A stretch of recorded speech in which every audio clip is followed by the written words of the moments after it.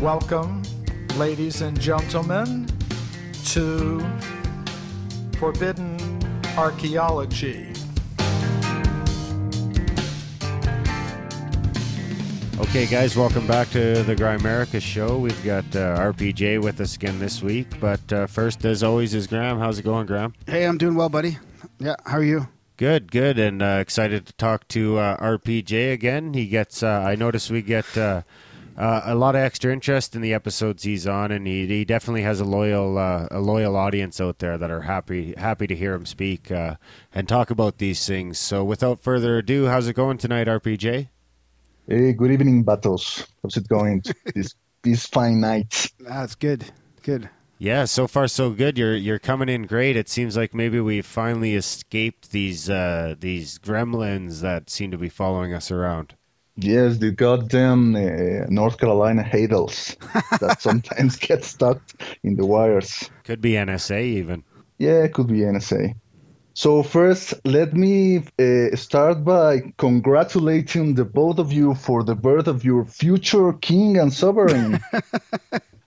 King George. Yeah, I mean, you first had in Great Britain, they first had the Mad George. Now, my man, maybe in the future we could have Curious George or something.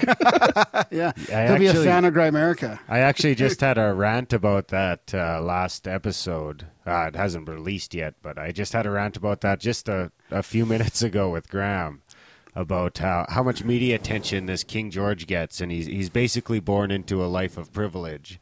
And there's 200,000, almost 250,000 kids a day born into absolute poverty, and they just seem to get swept under the rug.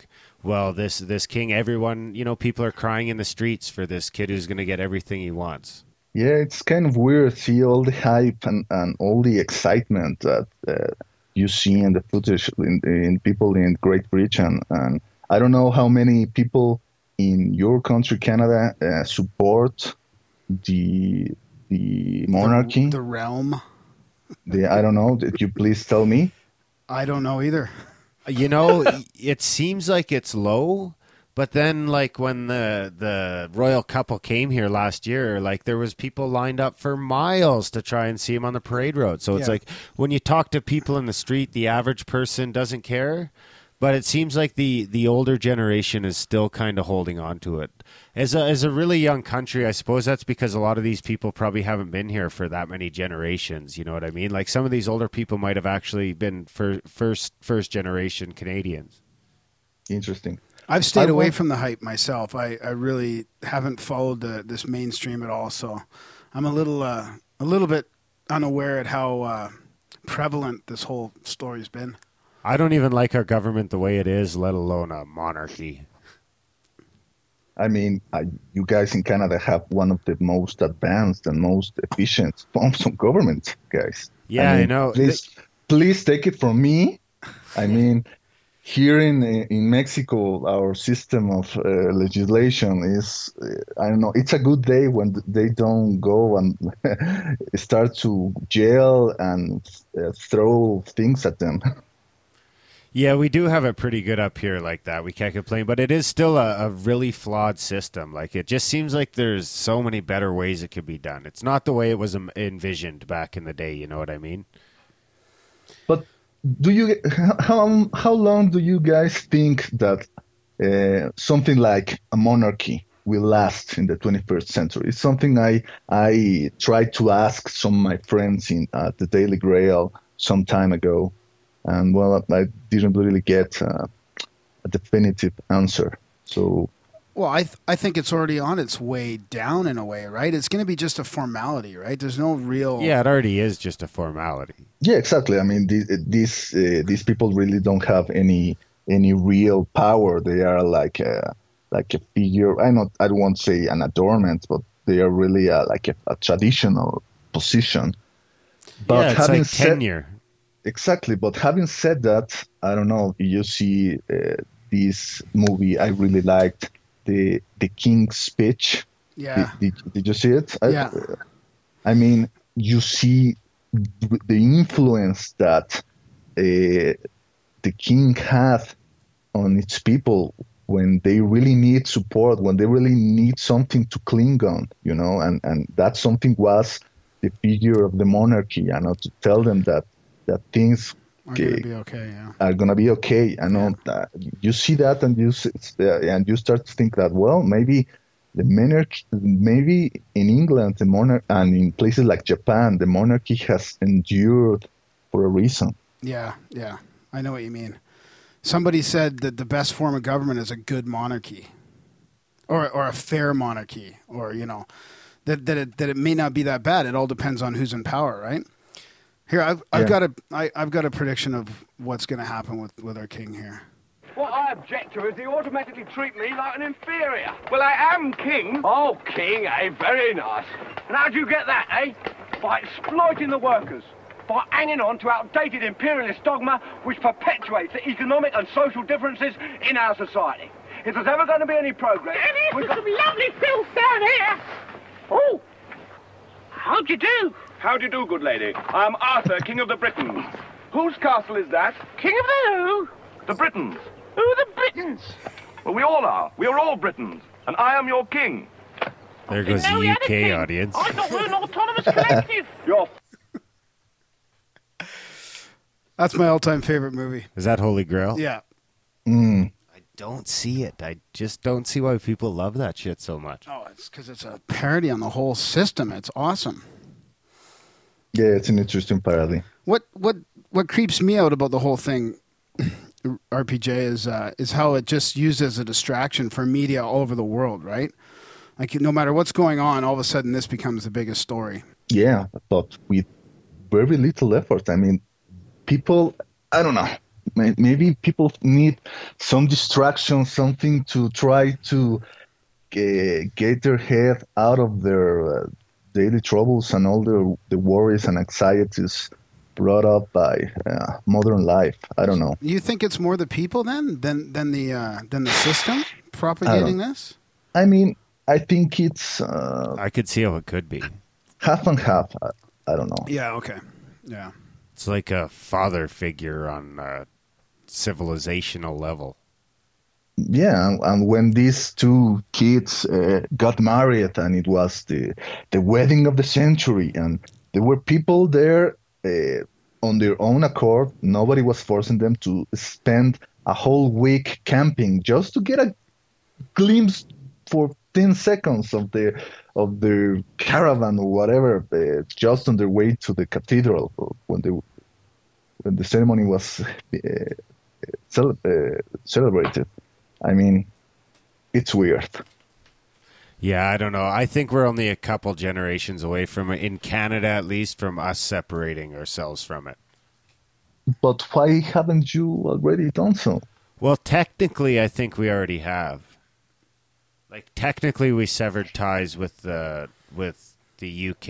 I can't remember what year it was, but technically, we're not a part of it anymore. But there is still seem to be that, like, buddy pass. The Commonwealth and all that. Yeah, exactly. So other than that, what's new?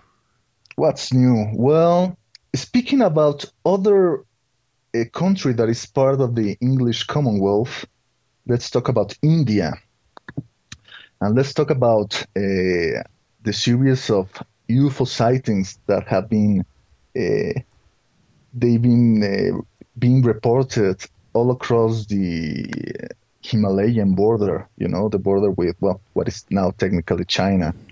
Since last year, we've been hearing about hundreds of sightings that the border patrols have had while watching this very important and very, secure, very heightened place. And I remember that when we started discussing these sightings, that some people proposed that they were nothing but the traditional Chinese lanterns that they were, I don't know, being released during some religious ceremony or whatever. And, the skeptics, they went with that explanation, and suddenly, I don't know, the story went cold. Yeah. It's been a few months now, right? Yeah, haven't those UFOs actually caused some some problems before, like some military problems that each side thought it was the other side's shit? Yeah, well, the Indian government, the Indian military was suspecting that behind these UFO sightings, it was Chinese technology. Maybe it was a new kind of Chinese drone that was trying to spy on them through the border. And they actually make some inquiries, some formal inquiries with the Chinese government to try to ask them, okay, are these lights we see on the sky coming from you? And apparently the Chinese denied any kind of involvement or responsibility on the matter.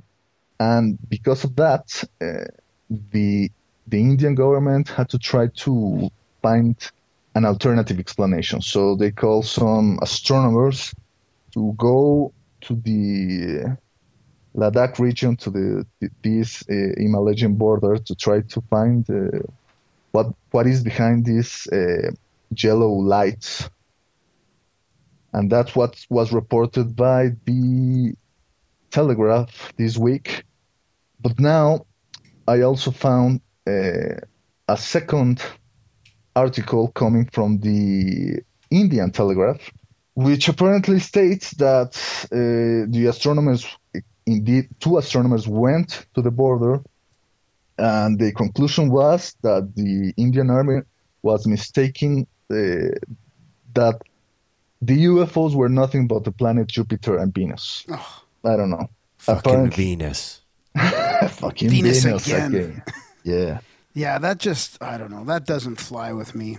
I don't know. Apparently, they went and they used a theodolite to try to find the source behind these lights, because originally the article said that the lights only stayed there for in the air for 13, 18 minutes, but now apparently was the story was changed, and now they were telling that the UFOs were being seen in the order of 3 hours, that they were raised from the horizon and stayed up in the air until they disappeared. And the conclusion of these 2 astronomers was that they were these 2 celestial bodies. So I don't know. I don't know if this is some kind of disinformation campaign. This is just trying to find the easiest explanation for something that they cannot explain. It seems hard to believe you would go to the Chinese government first because of something so simple as it being, planets. Yeah, something so innocuous. I mean, yeah. What are you telling me that the soldiers stationed on this border were just beginning their commission there, so they really didn't know? It was the first time they saw up into the sky and say, "Oh, what is that? What is that light overhead?" Yeah, it's flashing. Yeah, and like Jupiter, you don't even see Jupiter until it's like dark. Yeah. Were we talking about Jupiter? And Venus. Yeah, like Venus you can see in like the dusk, right? Yeah. Like it's still bright. I could see how people could fuck that up once in a while. Still, Not even really. No, I know, but you know what I mean? I can see how people who don't ever really see the stars and shit in the city might go out and see Venus, but Jupiter, I don't know. It just looks like a star to me. So what do you think it was truly, RPJ? American drones? I really don't have an explanation for it right now. I mean, I'm seeing right now the webpage of our friends at Open Minds. Yeah. Who were also discussing this news. Yeah. They wrote UFOs along India's border remain a mystery, and they included a little a image, a photograph of one of these objects, and you can see a really small yellowish light on a completely dark background. And what I would like to know is if the sightings reported any kind of strange movements of these lights. I mean, if the lights, okay, they rose from the horizon, stayed, hovered there up in the sky for, I don't know, 1, 2, 3 hours or whatever, and then if the soldiers might have perhaps seen these lights moving from left to right, if there is some kind of report like that, then we should really discount the possibility that it was a planet. That we have to look for an alternative explanation. Obama been droning. Yeah, but why there? I mean, why risk war with the Chinese? Yeah, I mean, we're talking about confrontation with two nuclear powers, man. India has nuclear weapons too. China has nuclear weapons. You really don't want to start shit there. I think actually Canada might have something to do with that. With what?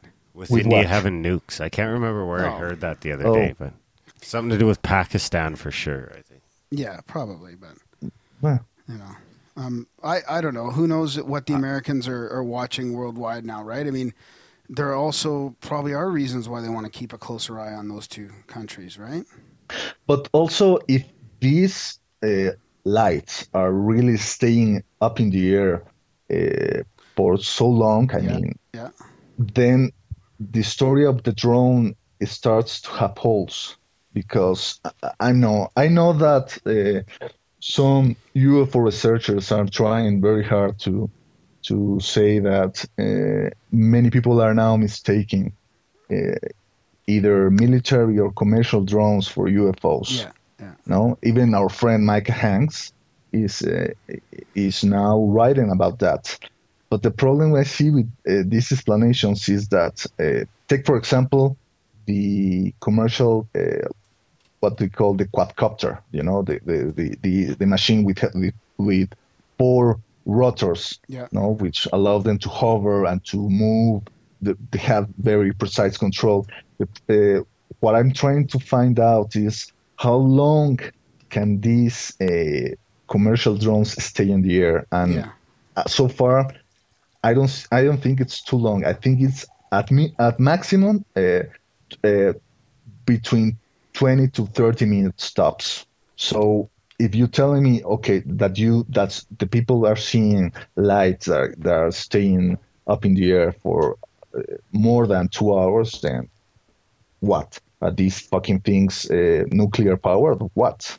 Chinese lanterns. No, well, then swamp gas. It reminds me of that movie where they're in the. It was that military movie. They're in the Afghanistan or something like that, and they're looking up in the sky, and you can see the bright light in the daylight of a drone. Yeah, it's it kind of reminds me of that. Do you know a guy named Norio Hayakawa? Yeah. Well, I don't know him personally, but I've heard of him. Yeah. Who's that?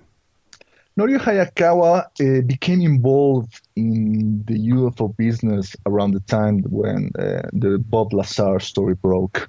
Mm-hmm.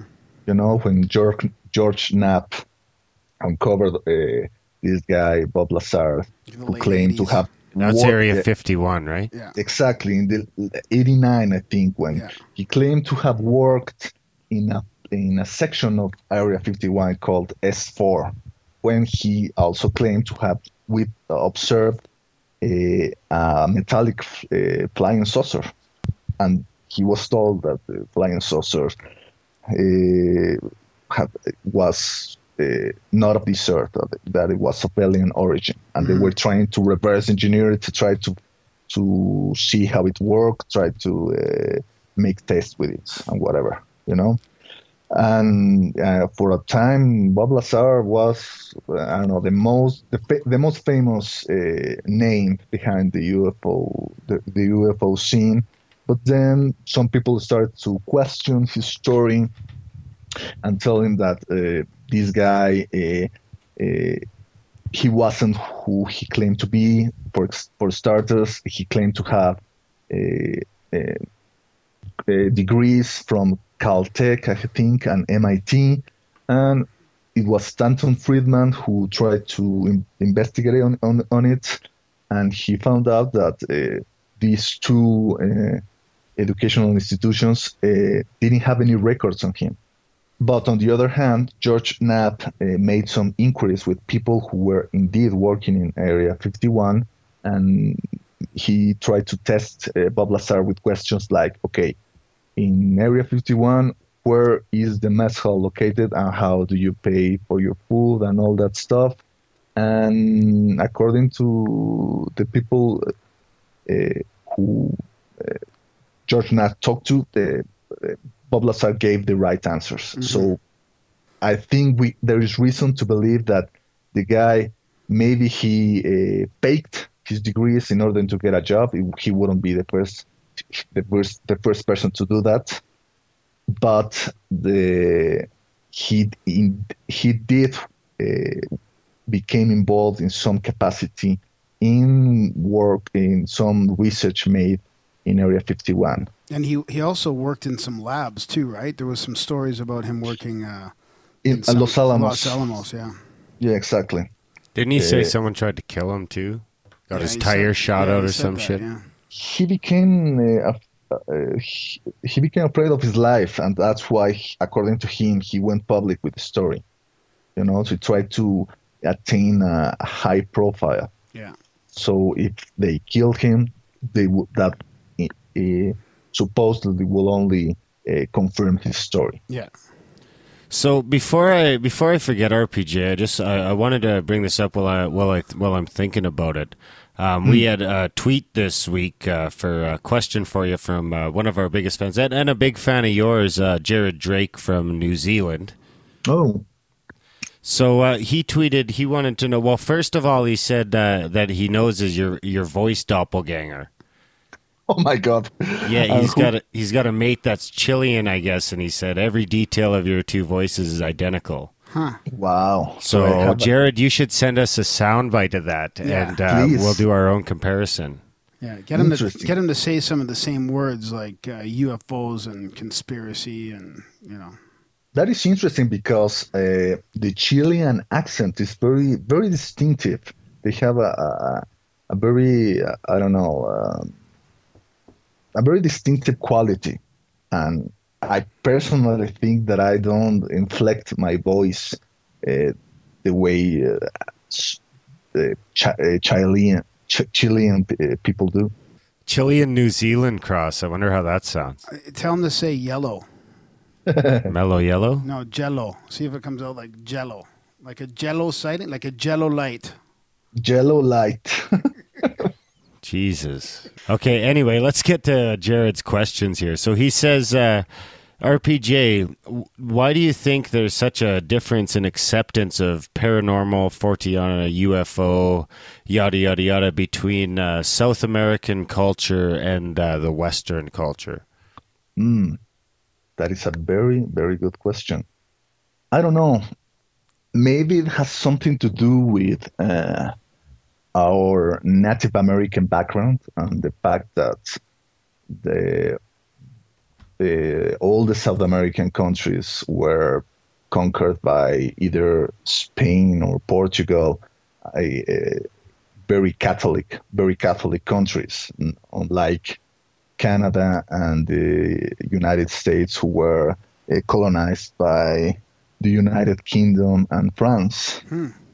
Yeah, Mexico was populated by the Spanish. Exactly, and in Mexico you have this clashing of two cultures, the Catholic Spain and the, I don't know how to call it. Didn't the Spanish pretty much take over South America too, though? Well, most of it. Brazil was colonized by Portugal. But the rest of it was colonized by Spain, and that's why for a whole century, Spain was the most powerful nation in the world. I mean, King Charles V It was known, it was told back in those days that his empire, the sun never set on his empire. It crossed, spanned from Asia and a big part of Europe to the whole of the so-called back in those days the New World. And so much gold. Yeah, but the problem is, ironically, that all that gold ended up destroying the Spanish Empire because it spoiled them.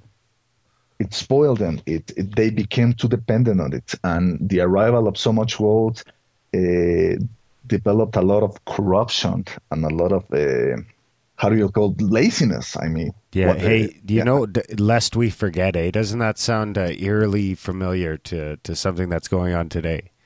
Yeah, exactly. I mean, the moment an empire or a nation becomes too complacent, that's the moment that it becomes stagnant, and that's the moment that it starts to decay. But I don't know. Getting back to Jerry's question, which I'm still trying to figure out. I think that in all these nations, there was I don't know, a given acceptance that there were things beyond the reach of our current knowledge. You know, things beyond our control, like, I don't know, the forces of nature that were explained as the doing of the gods. And then when the Spaniards came, the gods were only switched to Catholic saints, but people here in these lands, they pretty much kept their rituals and their traditions. So they kept, instead of putting offerings of, I don't know, foods and drinks to their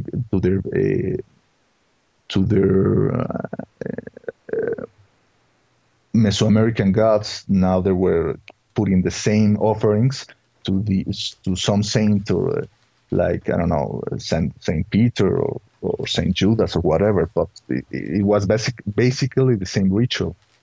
You see the same in countries like Brazil, where you also have the influence of the African slaves that were brought to work on the plantations, but the slaves, they never really converted to Christianity. They kept their African traditions, their African religion, their beliefs in black magic and voodoo and all that. And that's why you see in Brazil, you see that you think of Brazil as a Catholic nation, but I think that Santeria, you know, they believe in gods and all that, to which you have to make rituals and offerings and sacrifice. It's even more prevalent than Catholicism. Something similar happens in Cuba, when there is also a very, very large portion of the population that is of African descent. And let's not even go to places like Haiti, where voodoo is the main religion. So you think that religion has a lot to do with UFO belief and things like that? Maybe in a way. If you believe in supernatural things, then believing in things that are not explainable by our current science is not such a big of a leap. You know? I suppose because, well, like a lot of North America claims to be, you know, some sort of devout religion. They are still like so desensitized to shit from TV and everything else that it maybe, you know, they just wouldn't even notice it if it was there.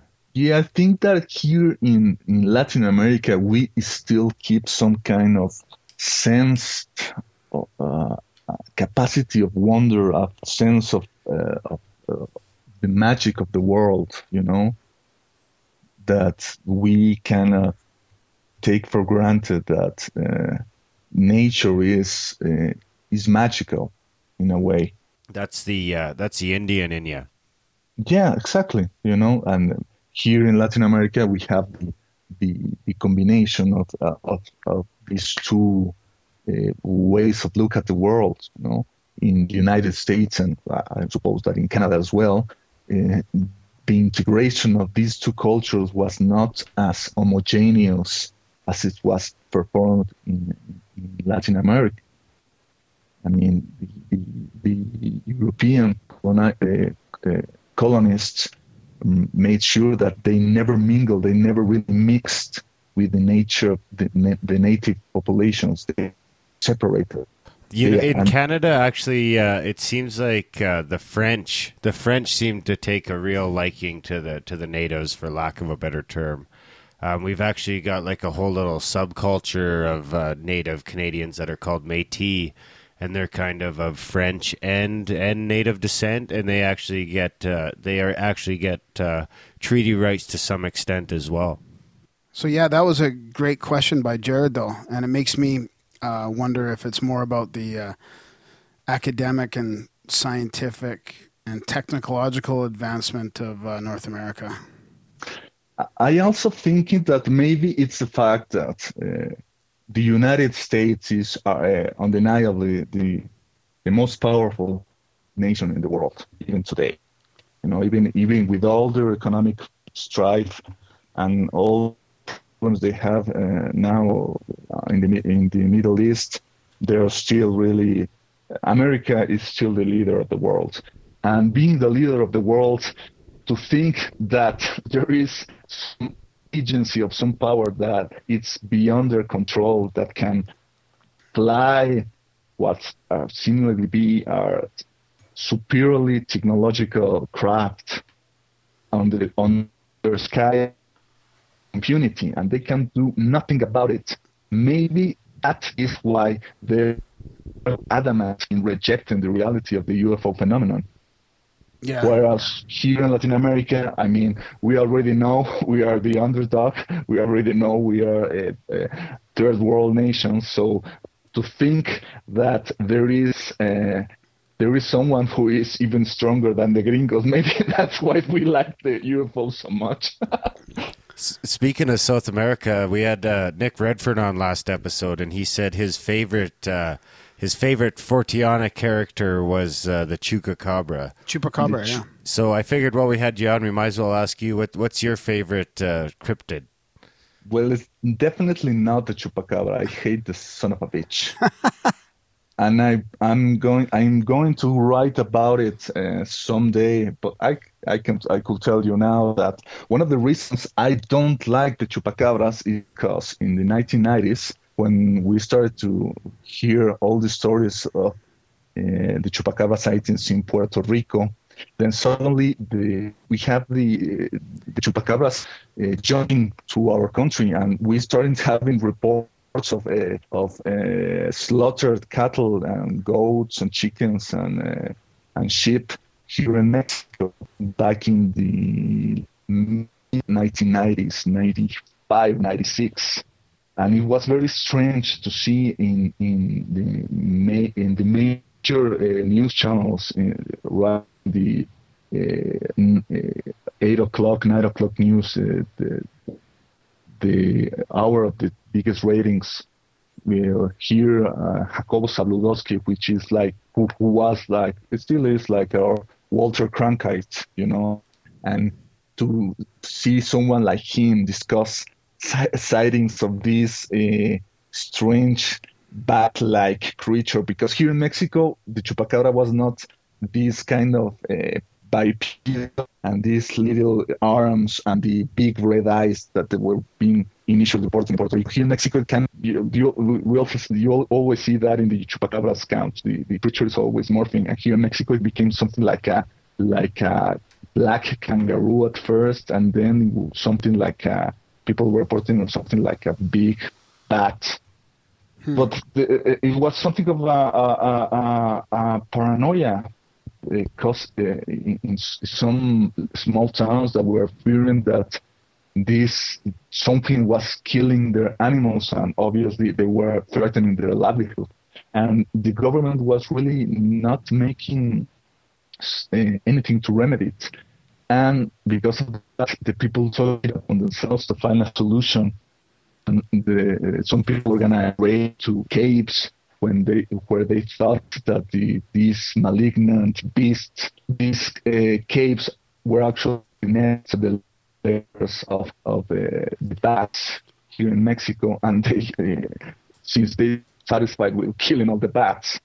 But the problem with that is that the bat is the animal in charge of pollinating the blue agave plant. In Mexico, blue agave plant is from which the tequila beverage is extracted and distilled. So because of the... Oh, we're losing you. I think what you're trying to say is you're pissed off at the chupacabra because your tequila prices went up. Can you still hear me? Oh, we got you back there now. Okay. So someone doesn't want to tell to me to tell the chupacabra story. So because of this problem with the bats that were killed, the tequila production in Mexico plummeted. And that's why... I remember that when the prices went up. Yeah. Yeah. What's that? It was like $8.50 a shot. Yeah. Yeah, it was crazy. You really couldn't find any bottles here in Mexico. So the chupacabra fucked up your guys' tequila. Yeah, and I also suspect that's one of the things I want to write about, that the government used the story of the chupacabras as a smoke screen campaign in order to divert the attention of the public away from all the turmoil that was on that moment in history. So you were going to mention something about Norio Hayakawa, and I think you were going to relate that to the drone sightings in other parts of the world. Right. So Norio Hayakawa started UFO believer, back in those days. But I think that as time progressed, he convinced himself that all the stuff about Area 51 was nothing but public disinformation to hide away secret tests. What was in those days prototype drones and secret aircraft. So Norio Hayakawa, back in those days, he took a crew of Japanese TV producers to Area 51. In fact, they were kind of detained by the security of the base, but they managed to a very strange light hovering and moving around above the Area 51, the Groom Lake desert range. And back in those days, people thought, okay, that maybe is some of the flying saucers that Bob Lazar was talking about. But now he thinks that it wasn't a flying saucer or even a stealth aircraft. Maybe he thinks that it was some kind of unmanned drone, like the ones we now see today. Yeah. So it's an interesting theory. You also have someone like Greg Valdez back in the early 80s. He became involved with someone you probably have heard about, Paul Benowitz. Mm-hmm. Paul Benowitz was the man who, because of him, we now talk. There are people talking about underground alien bases in Dawson. Mm-hmm. Exactly. And if you've read a book by Greg Bishop, this book, he makes a point that all these stories of alien bases was nothing but disinformation fed onto Paul Benowitz in order to distract him away from Kirtland Air Force Base, where his home was pretty close to this Air Force Base, because he actually make a business with the base. But anyway, the idea is that somehow all these tales of an underground bases and secret genetic experiments and all the cattle mutilation was somehow all connected. And Greg Valdez has now published a book with all the research that his late father made. And the conclusion is that there was nothing really extraterrestrial or about all these accounts of cattle mutilation, that it was all done by the government.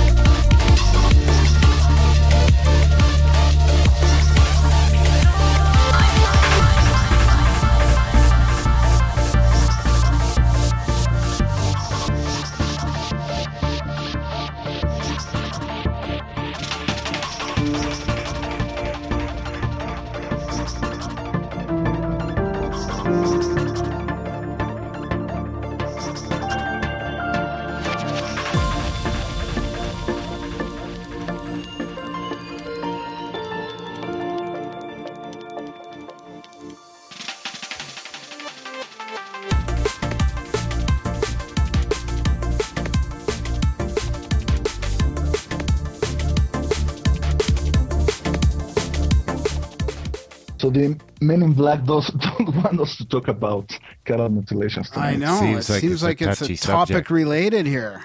Yeah. If you talk about nonsense, there you don't have any problems. You start to talk about interesting shit, and they shut us down. Yeah. Now you sound good again. Okay, let's try this again here. So what else you got for us? Maybe we should change the subject. Yeah. Okay, let's change the subject. Let's change the subject to the fact that maybe if we consider the fact that some UFOs are of extraterrestrial origin, that might be evidence of that the extraterrestrial intelligence have reached a state of beyond our current here on Earth biological state. And the reason I say this is because a British physicist by the name of Paul Davies, who is rather popular with the UFO crowd, with the paranormal crowd, because he's very, very open-minded individual. He's very liberal with his ideas about the existence of extraterrestrials and all that. He recently stated that in the event that we someday encounter an extraterrestrial intelligence, it is overwhelmingly likely that this intelligence will be post-biological. He said, I think it's very likely, in fact inevitable, that biological intelligence is only a transitory phenomenon, a fleeting phase in the evolution of the universe. Davies writes in The Eerie Silence. If we ever encounter extraterrestrial intelligence, I believe it is overwhelmingly likely to be post-biological in nature. And that's very interesting, because I've always speculated or wondered about whether the UFOs, the flying saucers people see in the sky, we always assume that these are manned craft, that there are some gray alien piloting that shit. But well, maybe what if these are somehow living intelligent machines? Yeah, or even if not living, I think there's a distinct possibility that they could be some sort of a probe or something, because that's exactly what humans would do. And I'm kind of one that goes down to the road that humans and other life in the universe may not be that far off from each other. Like, you know how people used to complain about Star Trek, how all the aliens looked like humans except with fucked up foreheads and shit, right? But that might not be so far off, because, I mean, if humans are a carbon-based life form in a universe that is favorable to carbon, as far as we can tell, it makes sense that most life might be carbon-based, and that, or at least a big chunk of it might be carbon-based. And if humans evolved in carbon-based conditions, then it would make sense that life on other planets could follow the same route. Yeah, I mean, many people I think we talked about it the first time we had a chat, that how in the 1950s, scientists speculated that our bipedal framework, our bipedal bodies are kind of very, very ideal, the ideal form for an intelligent species, because we have two hands that have the capacity to grab objects, to have very delicate work, and we have our the eyes that are placed very high in our bodies to have, you know, a broader scope of the landscape. We have the two eyes separated in a way to endow us with a stereoscopic vision, and all that, you know, and we also have our brains that are situated very close to our eyes, in order to that the information that is carried by our eyes don't take a lot of time reaching our brains, so that, you know, you see a danger, a fucking saber-toothed tiger coming our way, the message won't take a long time to reach our brains and say, oh, we better run now. But the problem with all these ideas is that inevitably biological bodies are very frail, and that's the problem we have with our current plans for space colonization and space exploration. You know, we're talking about how to safely take a crew of astronauts to Mars and retrieve them to Earth, and how to protect them from all the cosmic radiation when there's spend time outside the capsule. You know, so and it's such an overwhelming task, because since we are carbon-based life forms, we are frail, we are very susceptible to all the dangers and risks that exists in outer space. And so that's why all these people, these transhumanists, are saying that we better try to translate or to upload our consciousness to some robot machine so we can go and explore the universe. And that's or to the Google farm in fucking Idaho. Yeah, exactly. And that's all well and good, but I think that's not seeing far enough, because I think that to say that we might encounter post-biological extraterrestrials, that doesn't necessarily mean cybernetic machines. You know, what if ETs have managed to go beyond the boundaries of ordinary matter? What if they are beings of pure consciousness, of beings of pure energy? Mm-hmm. Pure light. Exactly, you know, like the fuck off with the light. The firstborn that Arthur C. Clarke proposed in his novels 2001: A Space Odyssey, and 2010. I'm sorry. Yeah, I think that these guys, like the theoretical physicists, sometimes they just speculate a little too much about stuff that you don't know about, right? Like, who knows what, if I was part of an ET civilization, I may still want to visit Earth in my human form or my biological form. Okay, but what if you are an extraterrestrial intelligence that can somehow migrate your consciousness and take possession of a human body already here on Earth? You know, yeah, well, that would be even easier. Yeah. You know, like some kind of mid-space avatar in some real-life video game. You take control of that motherfucker walking down the street, and then you go and do whatever you want with that body. I'm still trying to catch up here. That shit got out of hand real quick. And that actually was part of that has already been portrayed in the movies with Johnny Depp. I think it was in this Johnny film. Mnemonic? No. The astronaut's wife, I think, with Charlize Theron was played the role of. Yeah. I started that. I fell asleep. My wife. That's like a half sappy love story, I think, right? Yeah, I didn't watch it, but I think that was the idea, that Johnny Depp is an astronaut, that somehow an alien intelligence infects his body somehow and takes possession of him. So.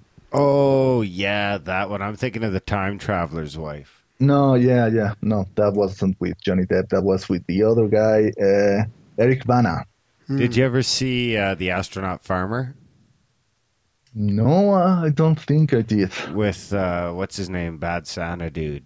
Billy Bob Thornton.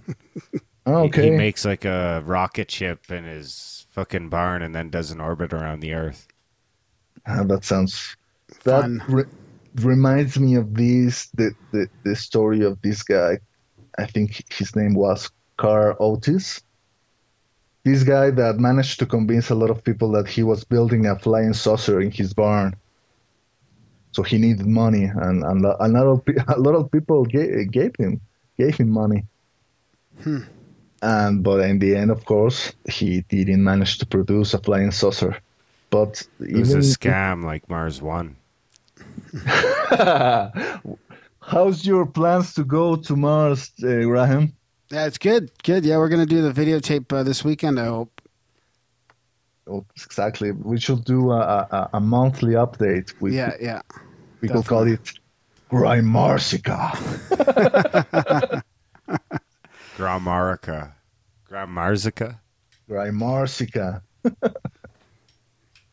Hopefully he gets to go and we get exclusive rights, right, Graham? Yeah, that'll be part of the... You'll have to step in as co-host then in his absence, because I don't think he'll be able to do it on a regular basis anymore. No, because even if we could do it on a regular basis, because of the distance between Earth and Mars, every time we ask a question, it will be, well, I don't know, maybe it will be just like tonight with Skype, every time we 6 minutes say or something, Yeah. 6 minutes happen until we regain connection. So Maybe I can just upload my consciousness to, a mechanical probe and go there. Yeah, that would be cool. And then you still end up dying on Mars. Except this time it just takes longer.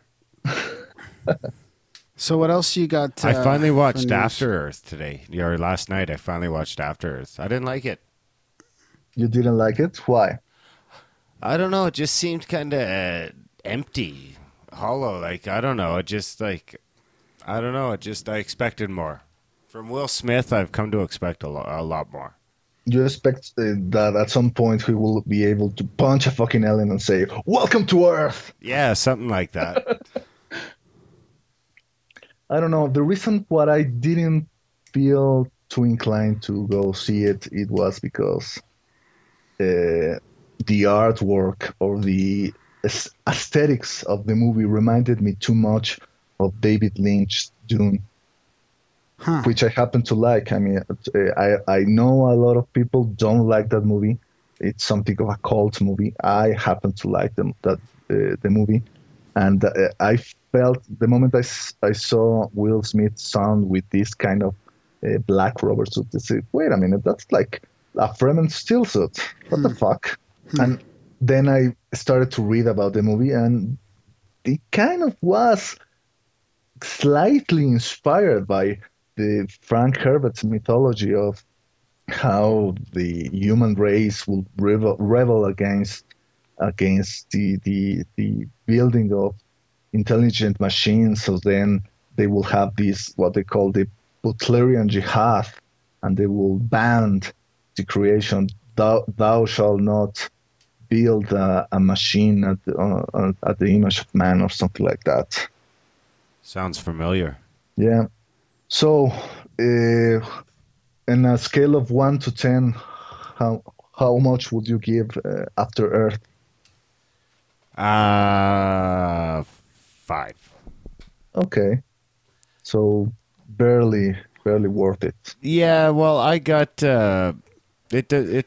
I don't really know how to say this legally, but it didn't cost me a lot. Okay. I like. I'll give it a 7 or an 8. I like the part about having to become real present and get rid of your fear. You know. Fear I is like- the mind killer. Yeah, the fear part. I like that. I did like that one quote. I did like his little quote about fear not being real was kind of cool, I guess. Yeah, well, fear is the mind killer. That's something something else from Frank Herbert's Dune. Funny.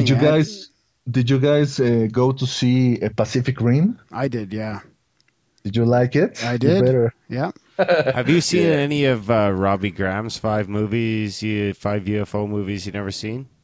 No, none of those. I mean, they never were even released in Mexico, so I don't know if you were able to find it on the net. Yeah, I was able to find a few of them on onechannel.tv, but I couldn't get more than 10 minutes in. Okay. Oh, really? Yeah, they were bad. They were bad. Well, I don't know. I suppose we're spoiled. Like us here in North America, yourself included, are kind of spoiled, I think, compared to the rest of maybe the world, or a lot of the world for our movie. I don't know what the word is. Movie, Making. sure, or quality. Yeah. Okay. Why, if you make a movie about aliens and you don't see the $500,000 special effects of a flying saucer, it's not worth it? Well, no, it's not just that. It was a lot of bad acting. That's something that really bugs me. Okay. Maybe it was just acting that you're not used to. Like if you watch an old movie, you kind of think it's bad. Yeah, I acting. notice that now. Like if I watch a movie that I used to think was cool 20 years ago, I'm like, what the fuck? Yeah. What the fuck was I thinking? Where do you watch movies now, RPJ? Like, how do you get your dose of movies? Do you do it online, or do you have movie stores you go to rent? Well, we still have Blockbuster here in Mexico, believe it or not. Yeah, they just finished shutting down all the locations here in Calgary. Yeah, they also liquidated all the small video clubs here in Mexico as well. So And you they guys are- probably aren't too far away from your own Netflix or something like that. Like, can you get that shit down there? Yeah, we have Netflix here in Mexico too now. I actually have Netflix and I watch it through my Xbox console. But the problem with Mexican Netflix is that the catalog is not as varied as the American version. Yeah, So that's like ours too. Unless you do some crazy IP shit, I think you can learn how on YouTube. Well, that's what I find challenging right now is where to get your movies. Like, I there's not iTunes doesn't have a lot of them for rent. Netflix doesn't have a lot of them. You kind of have to go to the site, in my opinion, on some of them, or maybe go to this onechannel.com that Darren's talking about. We're not promoting that shit. For the no. record, Grimerica does not promote the piracy of movies. Oh, is that yeah. One Channel is? Oh, geez, yeah. See, I mean, I don't. Disclaimer: Have Grimerica does not promote the piracy of movies. Although, let me tell you that I was trying to find a way to see the latest program, Joe Rogan's Questions Everything. yeah, yeah. I just Which watched was- it last night. Well, I tried to find a way to watch it, and goddamn fucking geo-blocking. I know with Sci-Fi, with Amazon. Someone tweeted, "Oh, even if you don't have cable, you can watch it through Amazon." And I say, "Oh, right, thanks." But I try to, and they say, "No, this content is not available on your country." Oh, que la chingada. Yeah, I'll after we're done recording, I could probably give you a link. You can find it. No, there's no need to. Yeah, So did you see it then? No, not. I just watched the first 5-10 minutes of it. Yeah, it was okay, I guess. I was expecting more. Okay, I think that a lot of people too were expecting more, but uh, of the few minutes that I managed to watch, I did observe that Joe didn't manage to avoid the lame, "Oh my God, what was that?" using night vision. Exactly. And I say, "Oh my God, really, Joe? Really? Did you have to go with the what was that?" Like, I'm pretty sure he's even talked about that shit. How lame it is, you know what I mean? I hope so. I tried to find like just a movie, for example, like Iron Sky. You know that one about the Germans in the base of the moon. And I can't. iTunes doesn't have it. I can't find it on Netflix. So that's the type of movie I'm talking about. Where one that kind of didn't do so good in Hollywood, but I want to see it. Yeah. Now, how do I get access to it? Because I don't have a cable on a TV, right? I could go on maybe. If I had a digital cable, I could probably get it through like Shaw. No, I doubt it. You don't think so? Those libraries are limited too. Like I feel like they're almost limiting our access to movies now too, in a way. Yeah, like you go to the movies in any major city, and instead of finding all these small, obscure indie movies, you only see multiplex. Yeah. Three theaters having the same, I don't know, Monsters University or Pacific Ring or Man of Steel. So yeah, and now we've lost the libraries of our little, the video store down the street. Everything's online, and who knows? We've already seen the reach that the government and other entities have into the internet. Who knows who's controlling the stream of what you'll even be able to find? And the only way that you can find these movies, I mean, is illegally, and that's that doesn't account for all the piracy, but I'm sure it accounts for some of it. Yeah, like I haven't watched this movie that many people recommended, is Moon with Sam Rockwell. I really, really wanted to see it. Mm-hmm. It was never released here in Mexico. It was never released on DVD. I think that until very recently it was released on cable, but I haven't been able to see it because I don't watch much TV anymore. So I tried to find it on Netflix, and it wasn't there. So what am I supposed to do now? Mm-hmm. Good. Well, I'm glad I'm not the only one having that problem. No, I think it's a global problem. And my friends in Australia, Greg, Rick, our friends Aaron and them, they also suffer the same problem. And I knew when these big movie stores started shutting down, I kind of knew. I was like, you know what? We're not ready. The infrastructure is not ready to replace the hard movie stores. Yeah, I don't know.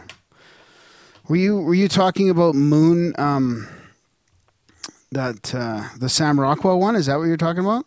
Yeah, exactly. Yeah, so you can see I'm in iTunes right now. You can buy it for $20, but you can't rent it. Like, what the fuck? $20 is too much. Like, come on. I just want to rent the fucking movie. Yeah, I mean, $20, man. iTunes. Come on, just buy that shit. Yeah, I'm gonna buy every movie when I don't even know if it's good or not. Let me watch it online for $5, and that will be acceptable. Yeah, exactly.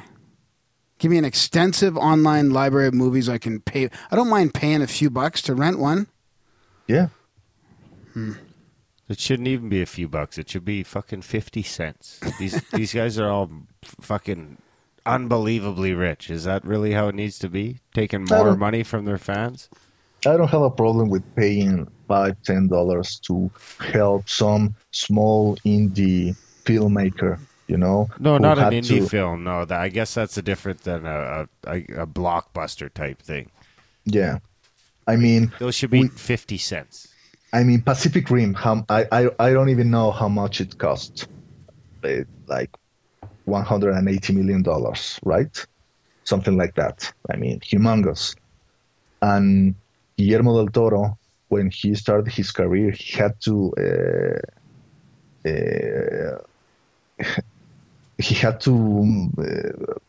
invest all the money he had, all he owned, to make his first movie. He had to have a mortgage on his house and on his family business to finance his first movie, Kronos. I don't know if you guys had ever watched it. I highly recommend it. The first time he worked with Ron Perlman. I haven't seen it. I've heard Oh, of it. I'll have to look for it. It's a really cool movie. It's a really cool story about an old antiquarian who finds some very strange device that somehow grants extended life, and he eventually becomes a vampire. Really, really cool. And you see the movie and you start to see many of the themes that eventually became repeated in all his movies, because he candidly says, I only know how to make one movie and I make it over and over again. And I don't have a problem with that. I don't have a problem with the personal style of an artist, as a filmmaker. So yeah, I like the Pacific Rim. I like the part where they had to drift their minds together and actually stay present and stay in the moment. That whole meditative aspect of not like going into your past or worrying about the future. It's like you got to be like right here, right now in the battle. In the now. Yeah. Yeah, I liked it too. I think it was a nice homage to the Japanese anime Evangelion. Yeah. I don't know if you guys watch it. I love that fucking cartoon. I'll have to check that out too. What's it called? Evangelion. That's like one of those like cartoon like animation. Yeah, Japanese anime. And Guillermo del Toro is a huge fan of Hayao Miyazaki. You can see a lot of Miyazaki's influence in his movie style. You know, you can get Japanese animation porno now. Well, always, man. That shit blows my mind that someone takes the time to do that. It's probably pretty popular back then. Back there. Well, because in Japan they don't have this Western concept that animation or cartoons or comics are just for kids. You have people on the Tokyo subway. All the middle-aged office employees are everybody's reading some kind of Japanese manga, and there you have Japanese manga covering all kind of subjects and topics, and obviously sex and very, very adult themes are covered there too. And in places like China, a serious lack of women. Like I think in China it's something like there's 50 million more men than women. No, you think so? Yeah, dude. I just heard that shit the other day. Wow. Well, so now 50 million dudes that have zero chance of getting a mate. So now, those are the kind of guys who are going to seriously invest in the development of sex bots. Yeah, exactly. Or just go gay. Or they just have to learn to share. Nothing wrong with sharing. Big love. No, man, they're now gaining so much money that they could easily, buy themselves some wife from some other country, Malaysia or something like that. Yeah, well, yeah, exactly. And it's not exactly, I don't think it's like it used to be either where, you don't have daughters, you know what I mean? Because you're only allowed one kid. I think some of that shit's starting to loosen up too. With the middle class, middle high class, yes. But with the lower class, I don't think so. So do you have any other Fortean stuff you're going to be posting anytime soon? Do we get any sneak peeks into your blogs? Sure. I mean, we're talking about UFOs and extraterrestrial intelligence, but we often forget that we have alien intelligences living right here in our own planet, and we have made very little effort in trying to communicate with them. I'm talking, of course, about dolphins. Oh. Exactly. And this recent news that we now have learned that Rosy dolphins call each other by name, which is very, very impressive. I mean, the idea that each one of them have their own whistle signature and they respond to it. So you read something like that and you start to wonder, does that mean that dolphins have a sense of individuality? To me, it definitely means that they're self-aware. No, I mean, do they have a concept of the ego? Do they have a concept of how advanced is their it really is their consciousness? Maybe they really are from Atlantis. You know, they say they're from Atlantis. And, yeah. So long, and thanks for all the fish. Yeah, the new age shit and how people idealize them, and we also know that dolphins can be really motherfuckers who can rape the females and can kill their offspring and all that. But what I really think is that we have devoted so much energy and effort in trying to communicate with alien intelligence in some other planet. Maybe we should start with the goddamn dolphins. I mean, they are there. If nothing else, it's a good fucking training part. Exactly, and we at least know that we are connected to them. I mean, they share our same biology, our same DNA. I mean, they developed in a similar ecosystem. Well, not that similar since they live in the sea. But when you think about it, the sheer fact that we can't communicate with dolphins should tell us that we're nowhere near ready to be trying to communicate with other people from other planets.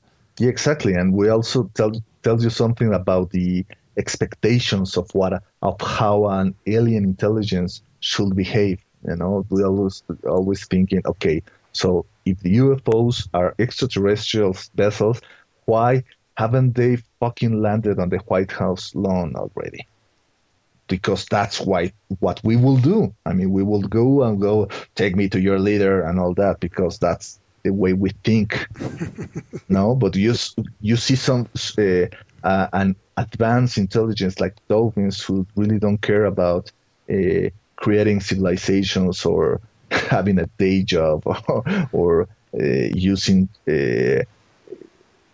creating complicated machines, but yet they are intelligent and they have a very complex and very dynamic social structure. Probably not unlike we were, maybe 100,000 years ago. Yeah, maybe even less than that. Yeah. Yeah.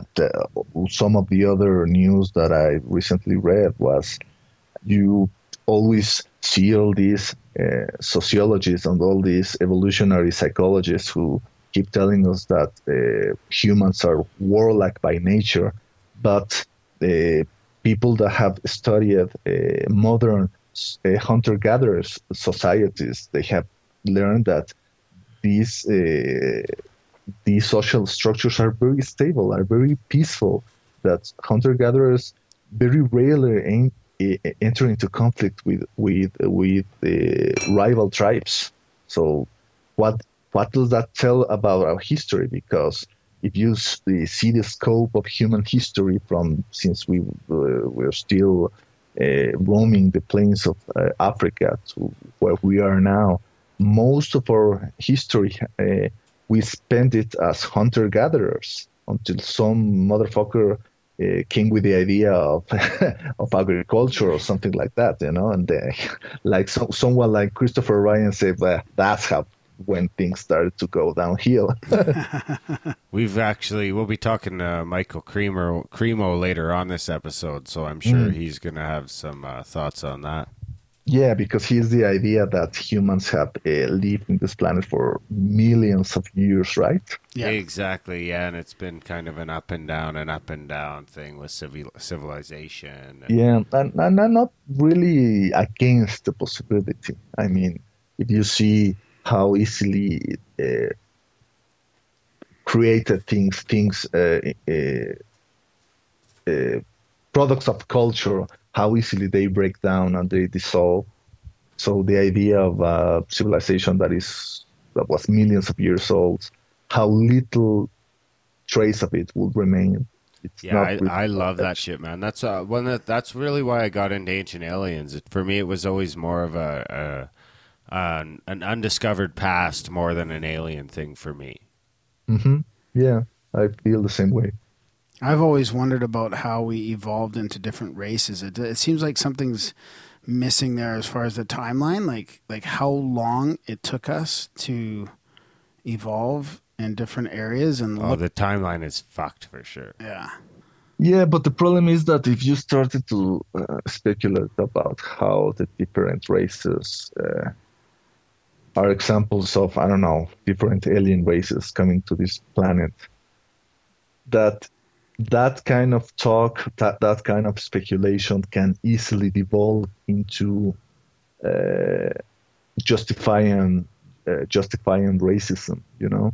It might not take that long, dude. I don't know. A few generations. No, I don't get it. Yeah, but There's the some problem missing is, links there for me.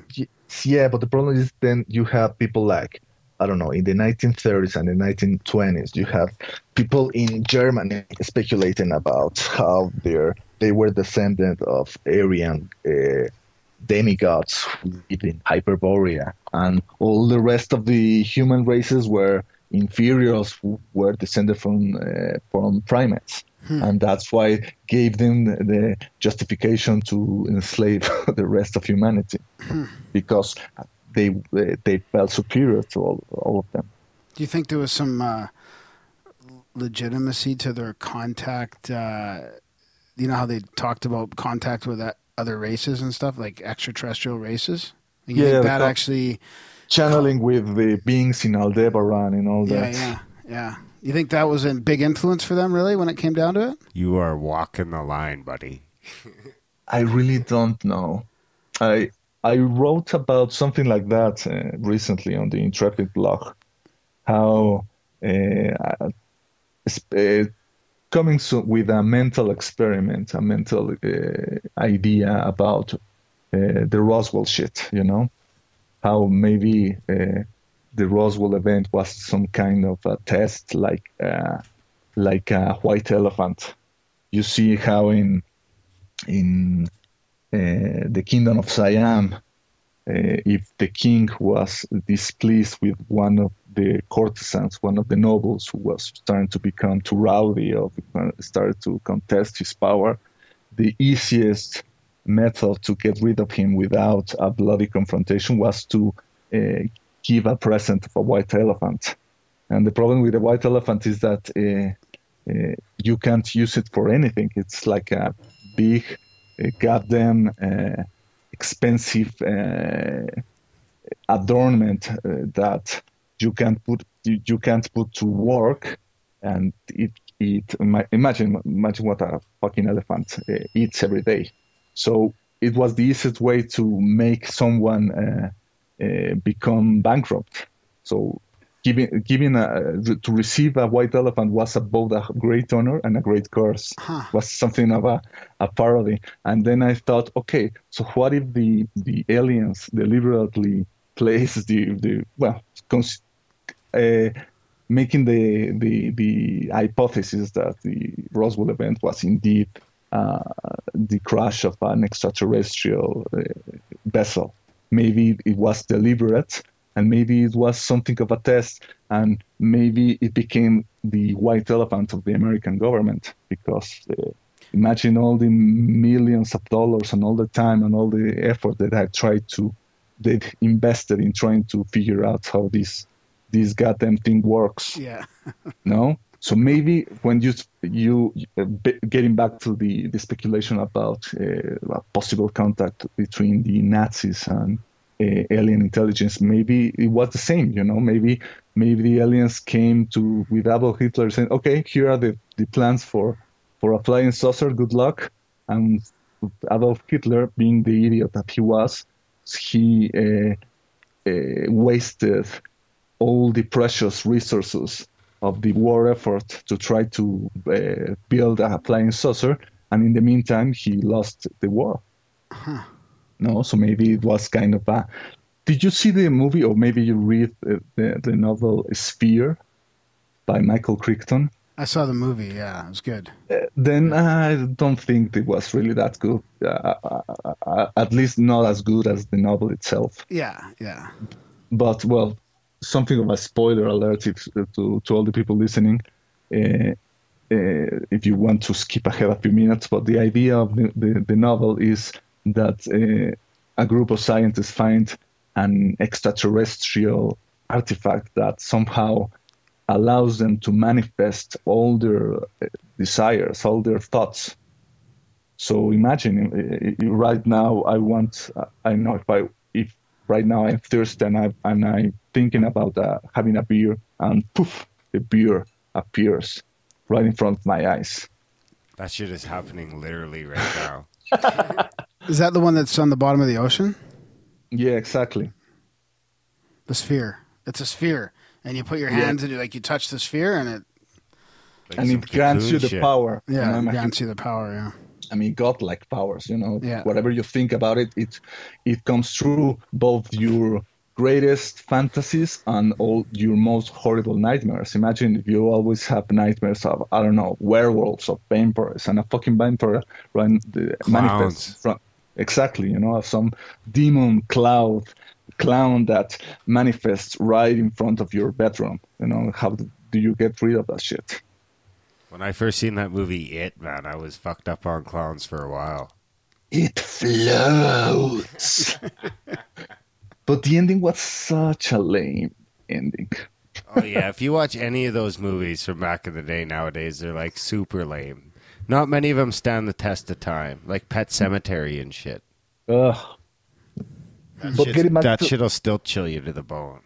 But getting back to the idea, maybe if some superior alien intelligence tried to put some test on us, they put some flashy artifact in front of us, and instead of trying to share it, the American government decided to try to keep it to themselves, and in doing so they slowly doomed themselves, because now the American government is in bankrupt. If they have alien technology, they really hasn't been of much use trying to solve their problems in the Middle East or trying to save their economy.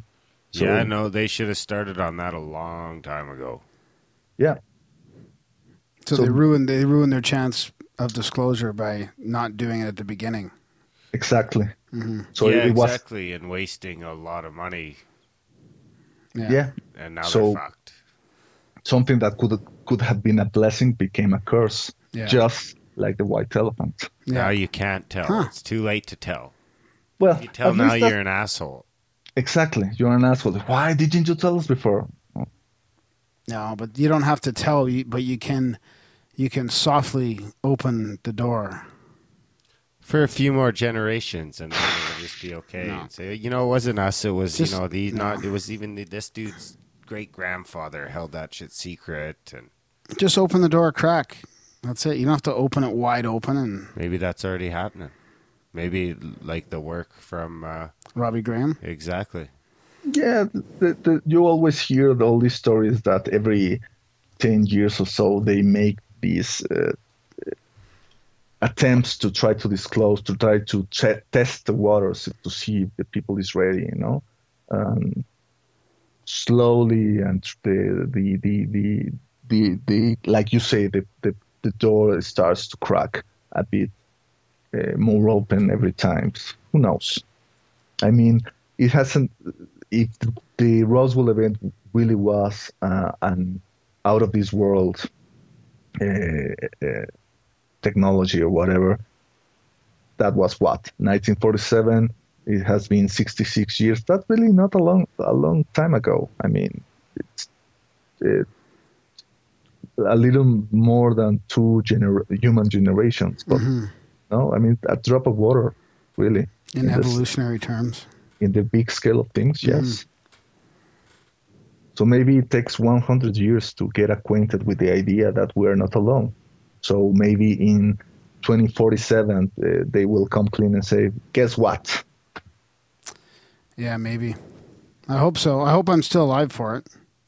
Yeah. You'll be alive forever, man. You'll be part of a Google mainframe in Idaho. Will I have a memory, though? You'll have a memory of crunching data for the rest of your days.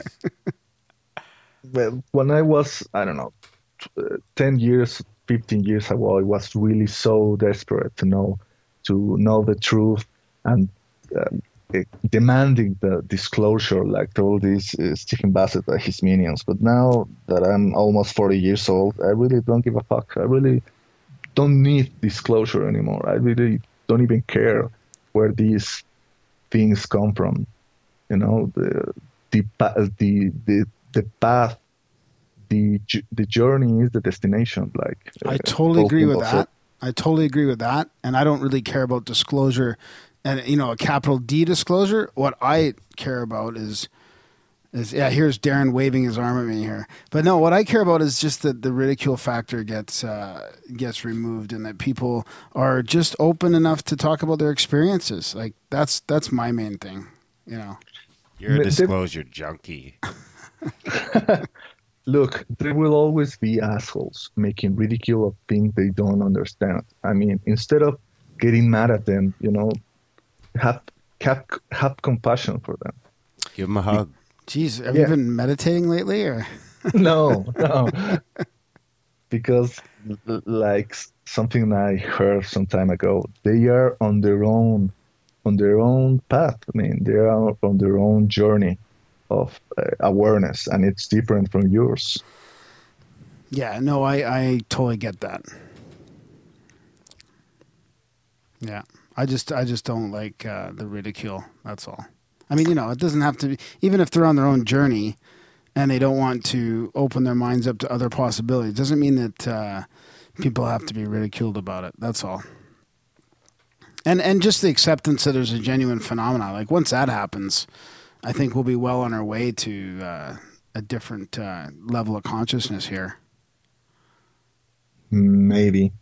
Some fifth dimension shit. Or maybe it will be the first of many, many steps to take, you know? Yeah. So I guess on that note, should we start wrapping it up? Yeah, I think it's a good idea. Okay, RPJ. Well, of course, we can find you at Red Pill Junkie on Twitter. We'll link to that in the show notes, as always. We'd like to thank you for coming on, and we can't wait to talk to you again down the line. Yeah, let's not wait so long next time. Yeah, like always, guys, it's been a pleasure, and let's hope that the few people listening to this have also enjoyed it.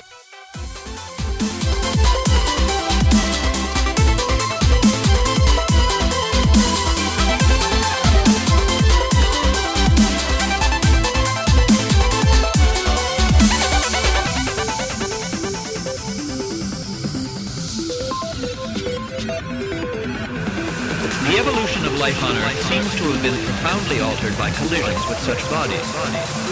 Asteroids.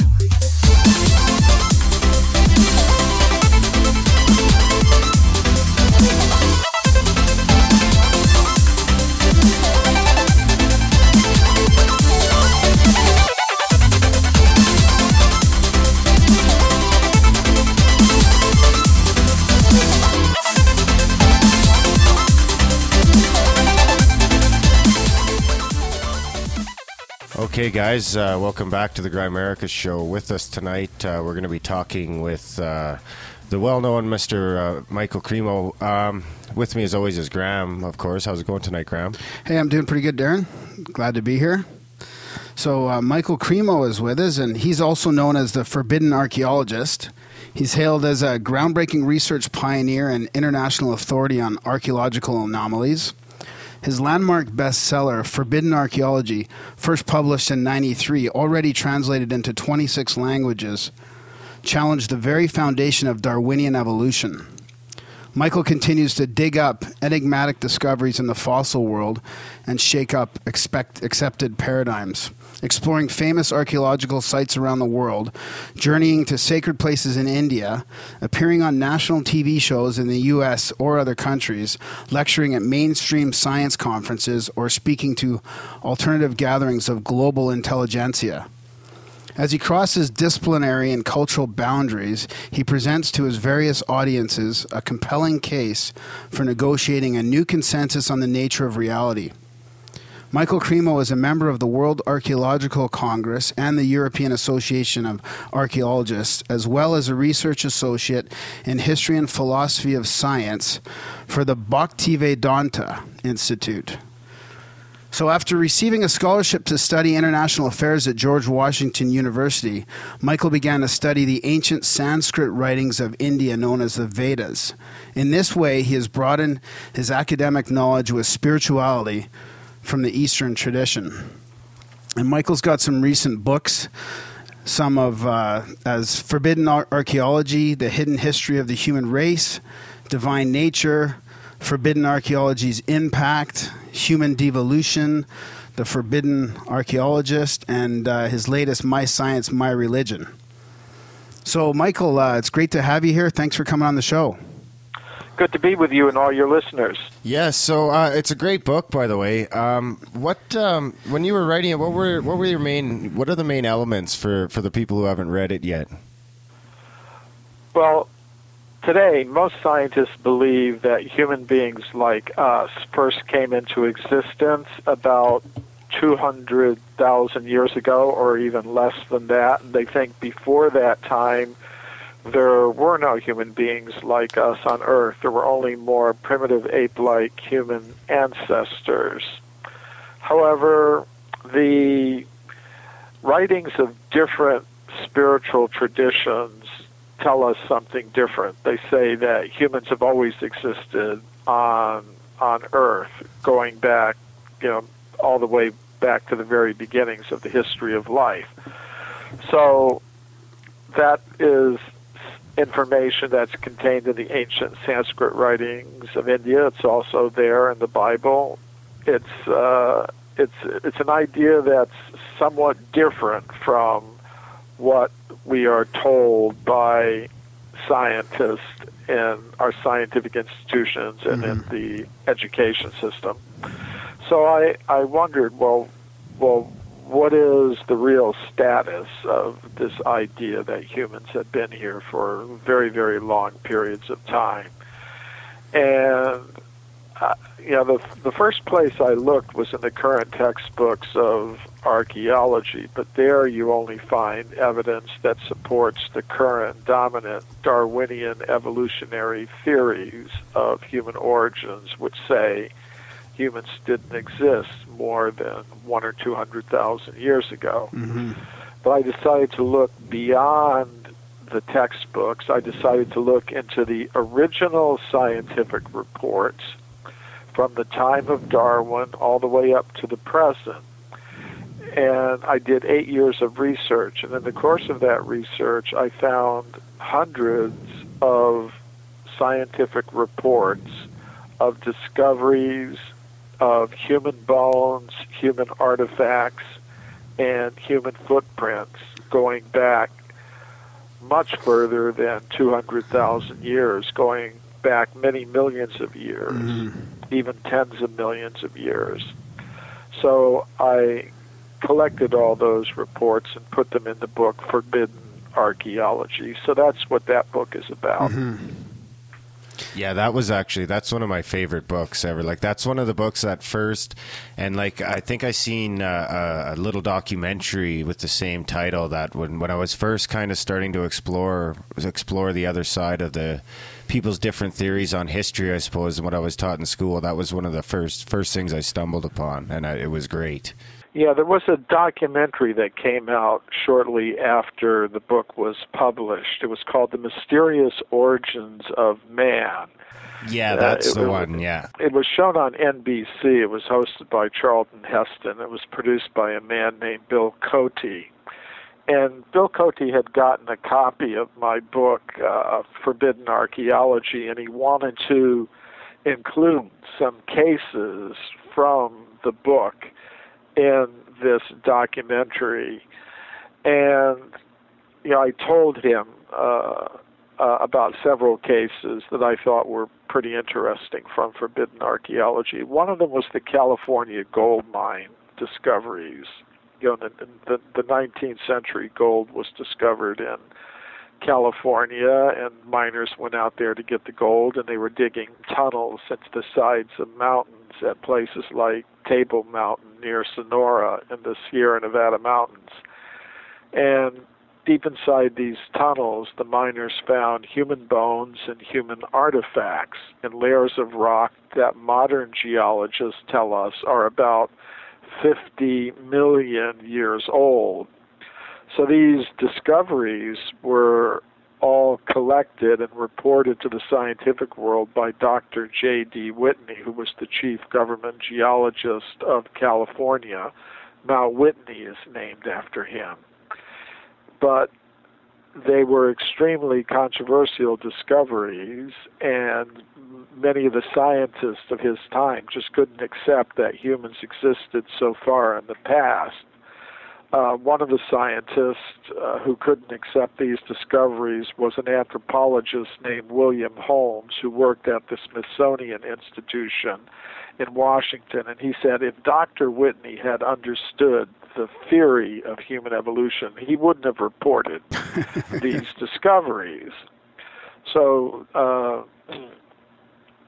Dr. Holmes thought these things should just be forgotten, and basically that's what happened. But I knew that some of the artifacts from the California gold mines were in the collection of the Museum of Anthropology at the University of California at Berkeley. So I told Bill Cote, the producer of this documentary, The Mysterious Origins of Man, that he should go to that museum. But when he went there, the museum officials refused to allow him to see the artifacts. They're not displayed to the public. But we were able to find some photographs that Dr. Whitney had taken in the 19th century. So he did have some images to show on that documentary that you saw.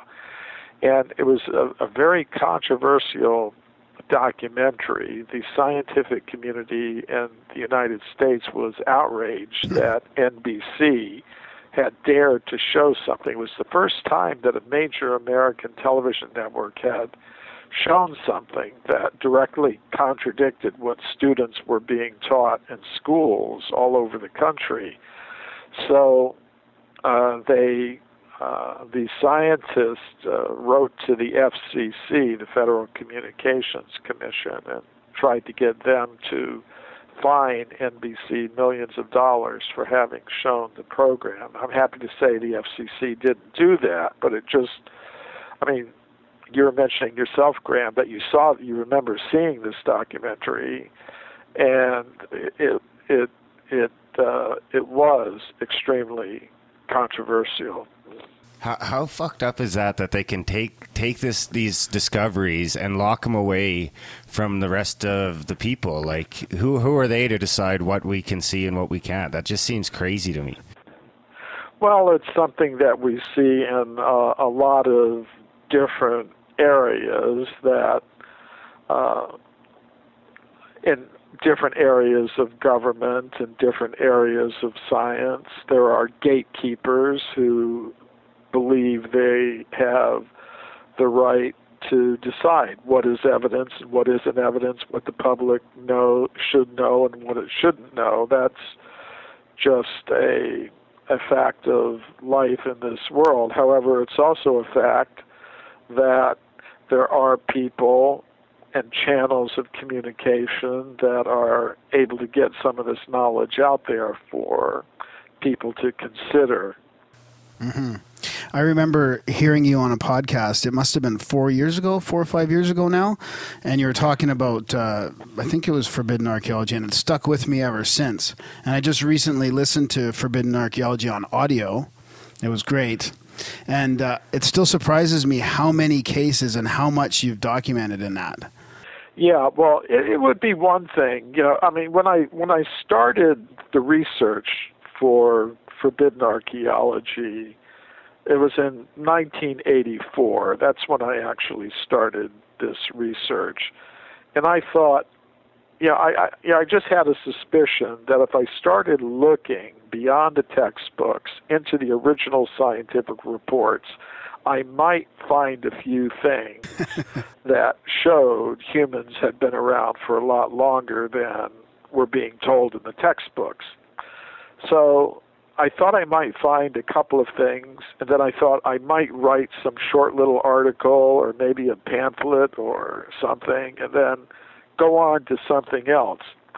But as I started the research, I would find one case, it would lead to another case, I'd read a footnote in that report, it would lead to another report, until finally, I thought I might start out doing 8 days of research, but the 8 days turned into 8 weeks, the 8 weeks turned into 8 months, the 8 months turned into 8 years, because one case just led to another. I mean, once you've got the thread, it just kind of keeps on going. Deeper down the rabbit hole. So I was a little surprised myself that it took so long, but eventually, I mean, that book, Forbidden Archaeology, is 900 pages long. So we're not just talking, if it was just a few cases, then maybe somehow you could overlook it or dismiss it. But if there are hundreds of cases like this, then you've got to start asking yourself what the real truth is. Mm-hmm. And then, your new book, My Science, My Religion, has kind of started to take more of a spiritual look at things as well. Like, you found, tell us about the paranormal research papers. Well, I've always had a spiritual inspiration for my work. That's what got me questioning these things. In the ancient Sanskrit writings of India, I was reading these accounts of humans existing millions of years ago, so I thought, is there any evidence for it? And then I found there was, and published the book Forbidden Archaeology. And then, that book, it contradicts the current theories of human origins. So my readers started to ask, okay, if you're rejecting the current Darwinian evolutionary theory of human origins, then what are you going to put in its place? So I wrote a book called Human Devolution, a Vedic alternative to Darwin's theory, to answer that question. And in that book, the first thing I said was, before we even ask the question, where did human beings come from, we should first of all ask a question, what is a human being? And today, many scientists are going to say that a human being is just a machine made of molecules. That's all there is to it. But I think there's more to a human being than that. There is a subtle mind element associated with the human organism that can act on ordinary matter in ways that we cannot explain by our current laws of physics. And then beyond that, there is a conscious self that can exist apart from matter, apart from the body, apart from the brain, and there's some scientific evidence for that. So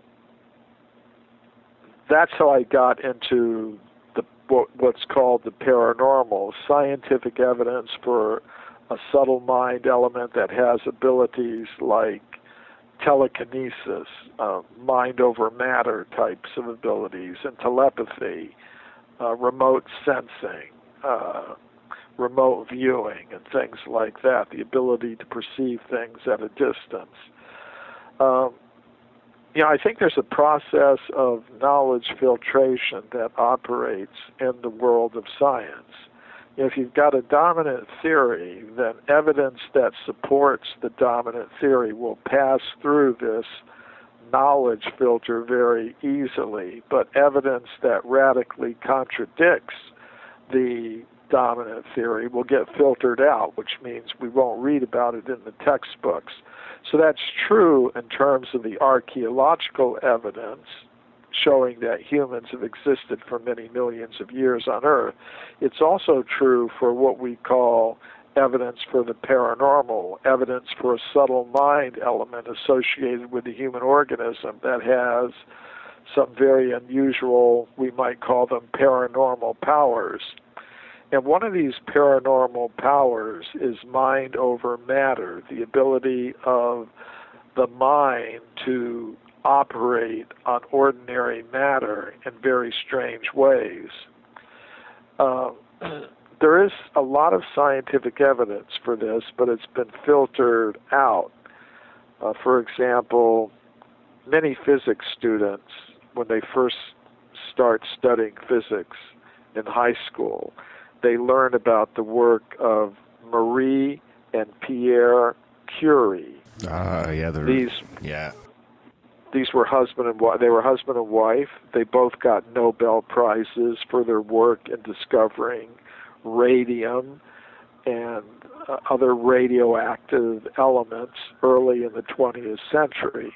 That's what you'll find in the textbooks. What you won't find in the textbooks is that they were heavily involved in paranormal research. They were part of a group of scientists that were investigating paranormal phenomenon in Paris early in the 20th century. The Curies and the rest of the group were conducting experiments with mediums. Now, mediums are people that have some of these paranormal powers. So, one of the mediums they were conducting experiments with was an Italian woman named Eusapia Palladina. And this woman had mind over matter abilities, telekinesis. On one occasion, they had her in a laboratory in Paris, and in the presence of this woman, a large table was floating in the middle of the air.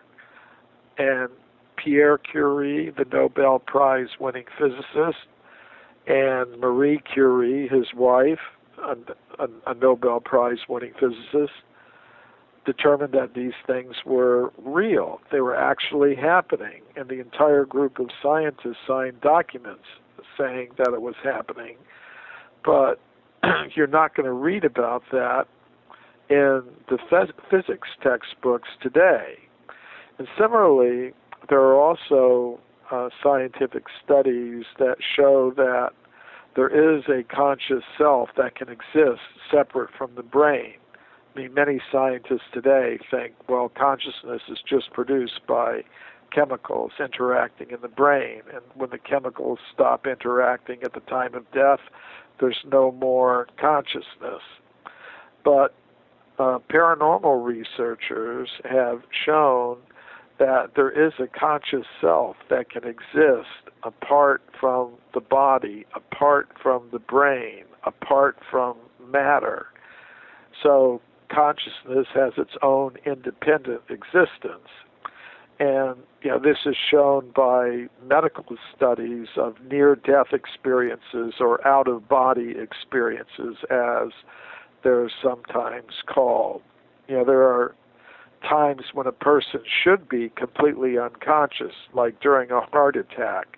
The heart stops beating, blood stops flowing to the brain. Medical instruments show that the brain waves stop. At a moment like that, a person should be completely unconscious, yet many medical doctors have studied this, and they've shown that there are some people who, when a heart attack, for example, happens, they report separating from their bodies, and they are able to look down and see what the doctors and nurses are doing to revive them.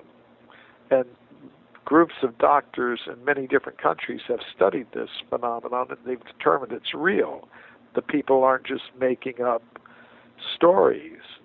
So there is a whole body of paranormal research that tends to show we're something more than just machines made of matter. Yeah. it seems like that's coming out more and more, even in the last 5 years, the near-death experience and out-of-body experience research. Yeah, it started several decades ago, and it's continued up to the present time. There's more and more such research coming out. Do you think it's opened up at all since you started and started looking at all this back in the 80s? Has it changed quite a bit? Yeah, I think it has, but the opposition to these things is still there. But among the general public, there have been Gallup surveys done, showing, one showed, say on this question of human origins, have humans been here since the beginning, or did they evolve from apes? About 80% of the American people do not accept the Darwinian theory of human evolution as it's taught by its supporters in the education system. They believe either humans were manifested by God in the very beginning. Now, some people may have a difference about when it was.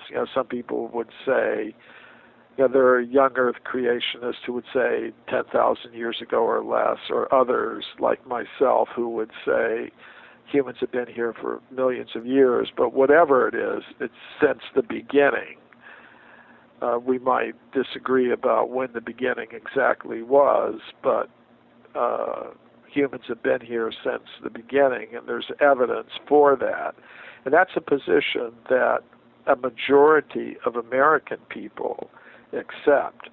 Also, there have been Gallup surveys done showing that big percentages of the American population have had paranormal experiences of one kind or another. So, in terms of the ordinary people, I think increasing numbers of people are accepting these kinds of things. And even in the media, they become more open to having documentaries come out about paranormal phenomenon, evidence for extreme human antiquity, and things like that. As I, back when I first started this kind of work, when that documentary Mysterious Origins of Man came out on NBC in 1996, there was an organized attempt by the scientific community to punish NBC for having shown that documentary and to try to stop them from showing it again. But now, there's just so many television outlets. Yeah, and of course the on internet. Cable TV and the internet, that it's become a little more difficult for them to control. So I think there is progress, but the opposition to these things is still pretty firmly entrenched in the education system, which I think is something that needs to change. Right at the present moment, the supporters of the current theories have a government-enforced monopoly in the tax-supported schools in this country and most countries in the world.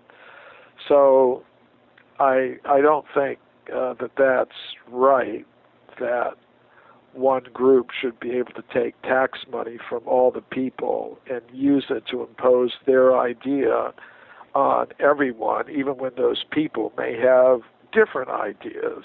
So, yeah, I think that's one thing. So I'd like to see a little diversity in the education system. That would be a step forward. Yeah, I think that's one thing a lot of people don't really realize is they wonder why they wonder why if this ancient archaeology stuff is real, how come more people aren't talking about it? I don't think they realize how much of a role like money and funding and things like that play in this research, because I'd imagine if you want to research and write papers on things like this, you're doing a lot of it out of pocket, I would imagine. Yes, that's true. So, and it's also just a fact that the supporters of the current theory, I mean, I'm able to present papers at scientific conferences, and so there is opposition within the broader scientific world to the current theories, but the supporters of the current theories are more numerous, and they've been able to influence government to give them a monopoly in the education system so that only their ideas can be taught. So in a country that considers itself, democratic, I don't think that's a good idea that you give a majority a monopoly. It's like saying, okay, most of the people in this country believe in a certain religion, so only that religion can be taught in the tax-supported education system, or only the views of the majority political party can be presented and no other views. It's like, it's just not really such a good thing. But in terms of the scientific theories, that's the way it is now. Mm-hmm. Do you think it's more of an ego thing, or like a cover-up thing?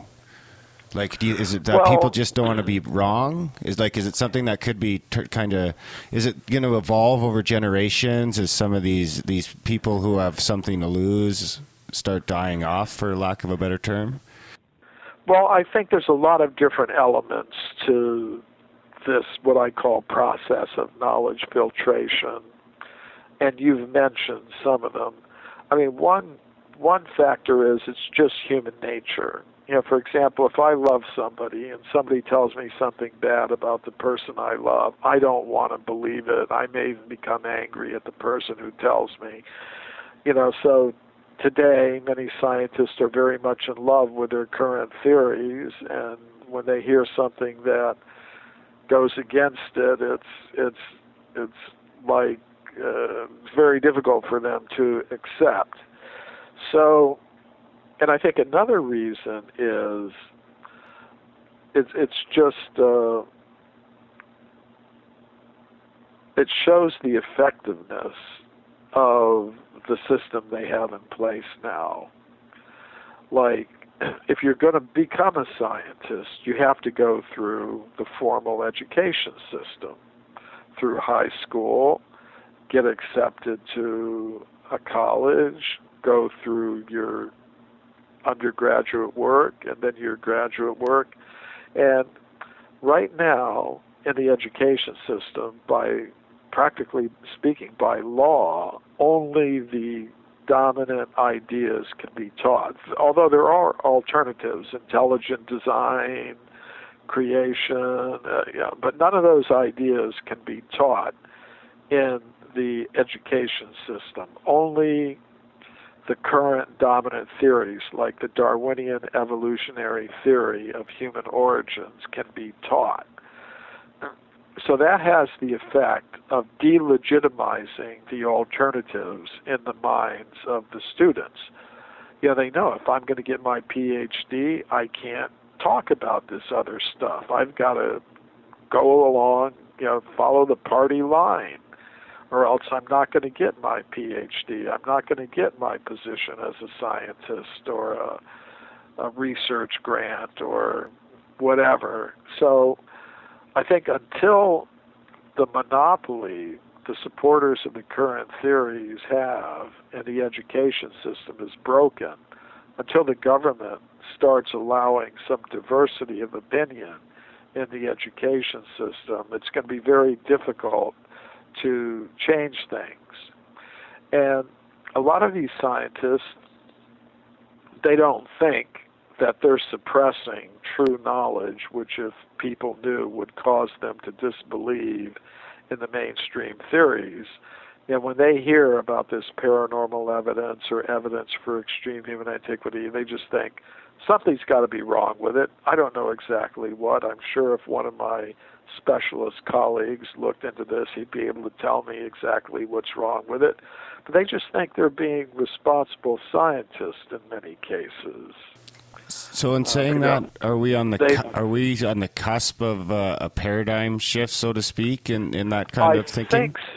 I think so, because when you have a situation like this, when big majorities of the general public have ideas that are different from the ones the scientists are promoting in the education system, using their tax money to do it, I don't think that's a very stable situation. I mean, I think eventually people are going to wake up and saying, why am I giving these people millions and billions of dollars in tax money so they can promote ideas that I don't accept?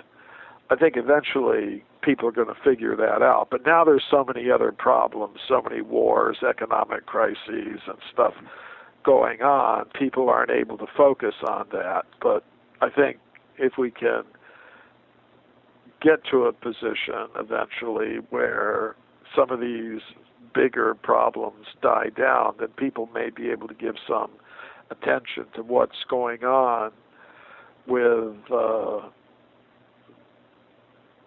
these scientists taking tax money from them and using that tax money to impose their ideas on them, when surveys have shown that people actually have different ideas, and even within the scientific world there are different ideas. So I think eventually it's going to have to, the monopoly that these people have in the education system is going to be ended. Yeah. And people will actually be able to consider different ideas and make up their own minds about them. Yeah. I agree with you. It's only a matter of time before it continues to. Yeah, so it's not right now they have their system, but it's not. I don't think it's a very stable situation for them. It's going to have to end at some point. So sticking along that same vein there, I've always been fascinated myself on that place where science and spirituality meet. How have the scientists reacted to that integration that you've put forward here of science and spirit? Well, there are different reactions because actually the scientific world is not monolithic. There are some scientists who are very much opposed to the kind of thing that I'm doing. I call them the fundamentalist materialist. And it's more or less their commitment to purely materialistic explanations of human origins and the human nature. They try to explain everything in terms of combinations of matter. They don't want to bring in anything about some higher intelligence being involved or some non-material principles like the subtle mind element or consciousness that can exist apart from matter. They don't want to bring in anything like that. But it's a question of, if you rule all those things out, then you can do that, but you're not going to have a complete explanation of reality. You're going to have a very limited sort of science.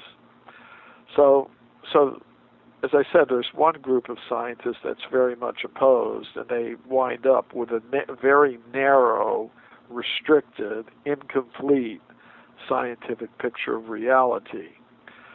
And I know there are other scientists within the scientific community who are open to new ideas and bringing in new principles and considering things. like intelligent agency. And, in other words, everything isn't just happening by blind material laws. So it's scientists in that category who have allowed me to make presentations at major international scientific conferences, who have invited me to speak at universities around the world.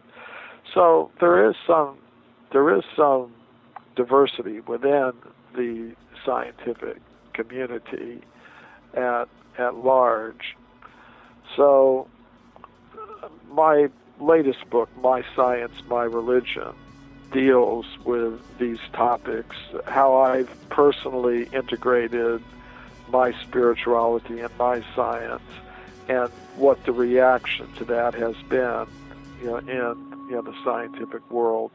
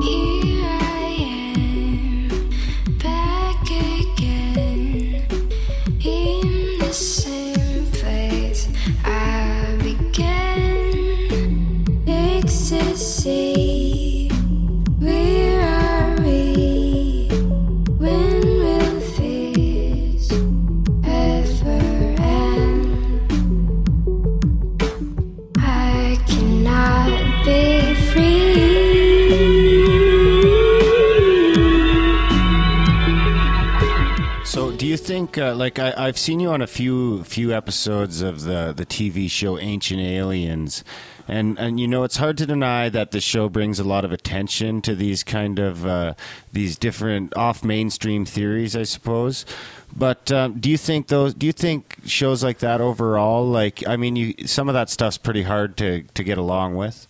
Do you think overall they're doing more harm than good with some of the crazier episodes that they have? Or do you think just any attention is better than no attention? Well, I'll give you my honest answer. I think that overall the series has brought some things to the public attention that are good. I've participated in the series. That Ancient Alien series has been going on for a few years now. I have appeared in about 10 different episodes. Yeah, I've seen everyone. Of that series. And I don't agree with everything that's presented in the series, but I think in general it has opened the minds of people to the idea that we're not alone in the universe. And I've tried to make my specific contribution. Now, when they interview you for a series like this, they don't put on everything that you say. So I may wish they would have put on more of what I had to say, but I'm not the producer of the series. But I think overall it has been a positive contribution, even though I don't agree with everything that's been presented on the series. Yeah, I guess anything that gets people asking questions, right? Questioning the norm or the mainstream. I think at this point in time, it's helpful.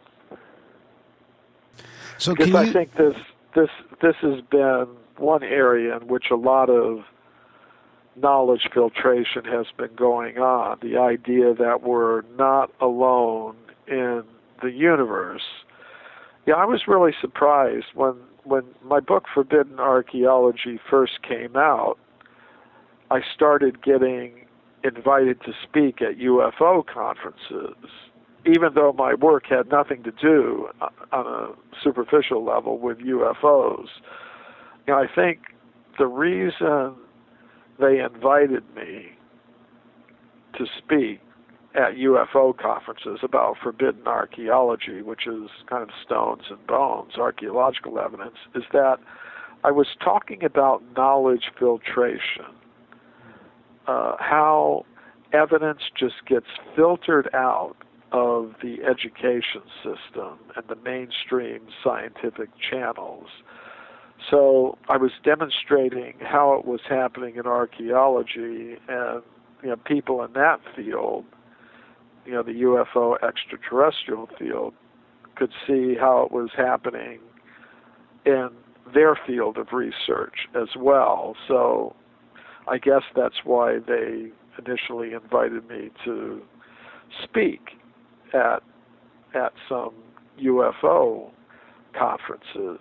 Because I think there is a lot of evidence that's been reported by very responsible researchers and observers, military pilots, scientists, airline pilots, and others, showing that we have been visited by extraterrestrial beings with some type, who are operating in some cases some type of vehicle or craft that go beyond the capabilities that we have. So I think that's another aspect of changing our whole picture of reality, understanding, well, we're not alone in the cosmos. What do you give any credence to theories like different people like David Wilcox have brought forward about, I don't know, he had different theories about almost like glitches in the matrix or information, for these fossils to somehow sink below. I believe there was one case he mentioned specifically about the fossils found open under the piece of unbroken slate in America somewhere. Yeah, I mean, normally, I don't talk about, the other researchers in the alternative science field, because I figure people can listen to me or read my things and then read the works of others and listen to what they say and make up their own minds. But that's fair enough. If somebody asks me a question, well, I have to say, I'm not 100% familiar with the exact thing that you're talking about, but I tend, when I wrote the book Forbidden Archaeology, I just presented the evidence, and the case I think you're talking about is a case that was reported in a scientific journal called The Geologist in the year 1862. It was a report that a human skeleton had been found 90 feet below the surface of the ground in Macoupin County in the state of Illinois.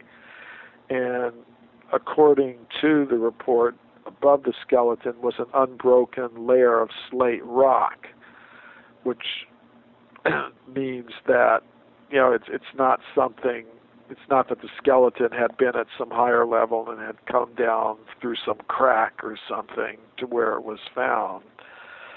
So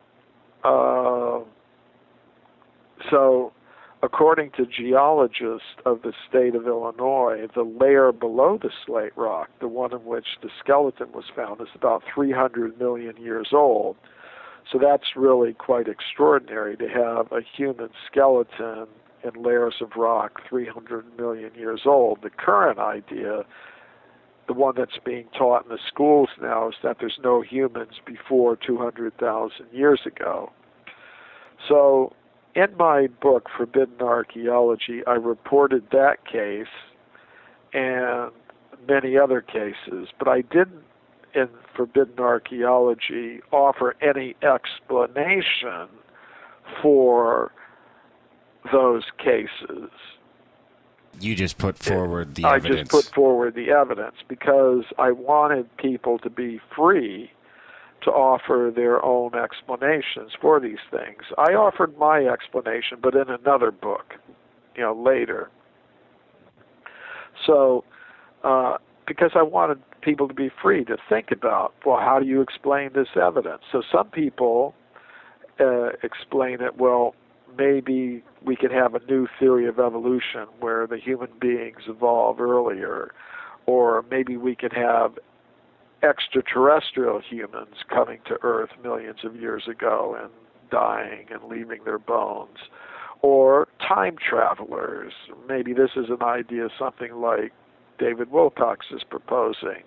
And I'm happy that people think about these things and try to come up with explanations for them that make sense to them. I mean, the explanation that I favor is there were human beings like us 300 million years ago on Earth, and they've been continuously on Earth since the very beginnings of the history of life here, and some of the remains we found, and this is one case. So that's my explanation. But I'm happy that David Wilcox is thinking about how to explain this in his way, or that some other researcher is trying to think about it and explain it in their way. And I'll just leave it up to the people out there to decide each individually what explanation makes best sense to them. Do you think technology will ever play a role in helping us unlock some things here in the next couple of decades? Technology can be helpful.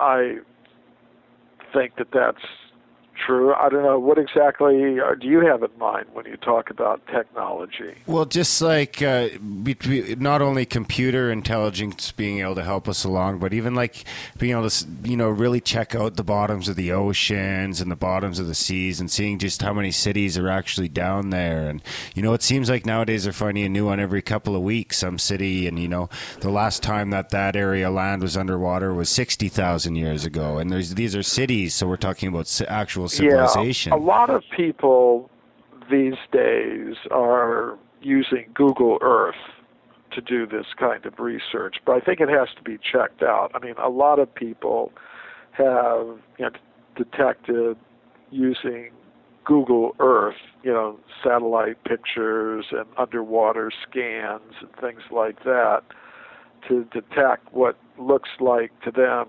remains of cities. But I think you've still got to go and ultimately check it out with,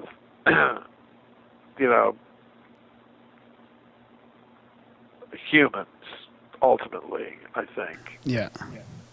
So there's so many questions I have for you here. I wanted to talk about like archaeology in India, but also this plant antiquity of plants. Like you have this fascinating study of anomalous fossil evidence for the extreme antiquity of plants. Well, yeah, I focused on evidence for the human species existing before most scientists now think possible, and that has taken me years and years and years. I mean, but people ask me, well, what about other species? Different plants and animals. Have they also been around for longer than most scientists now accept? Now, there are millions of species, and I can't investigate them all. I think there's a lot of research for a lot of people to do. But, and I've kind of focused on the human species, so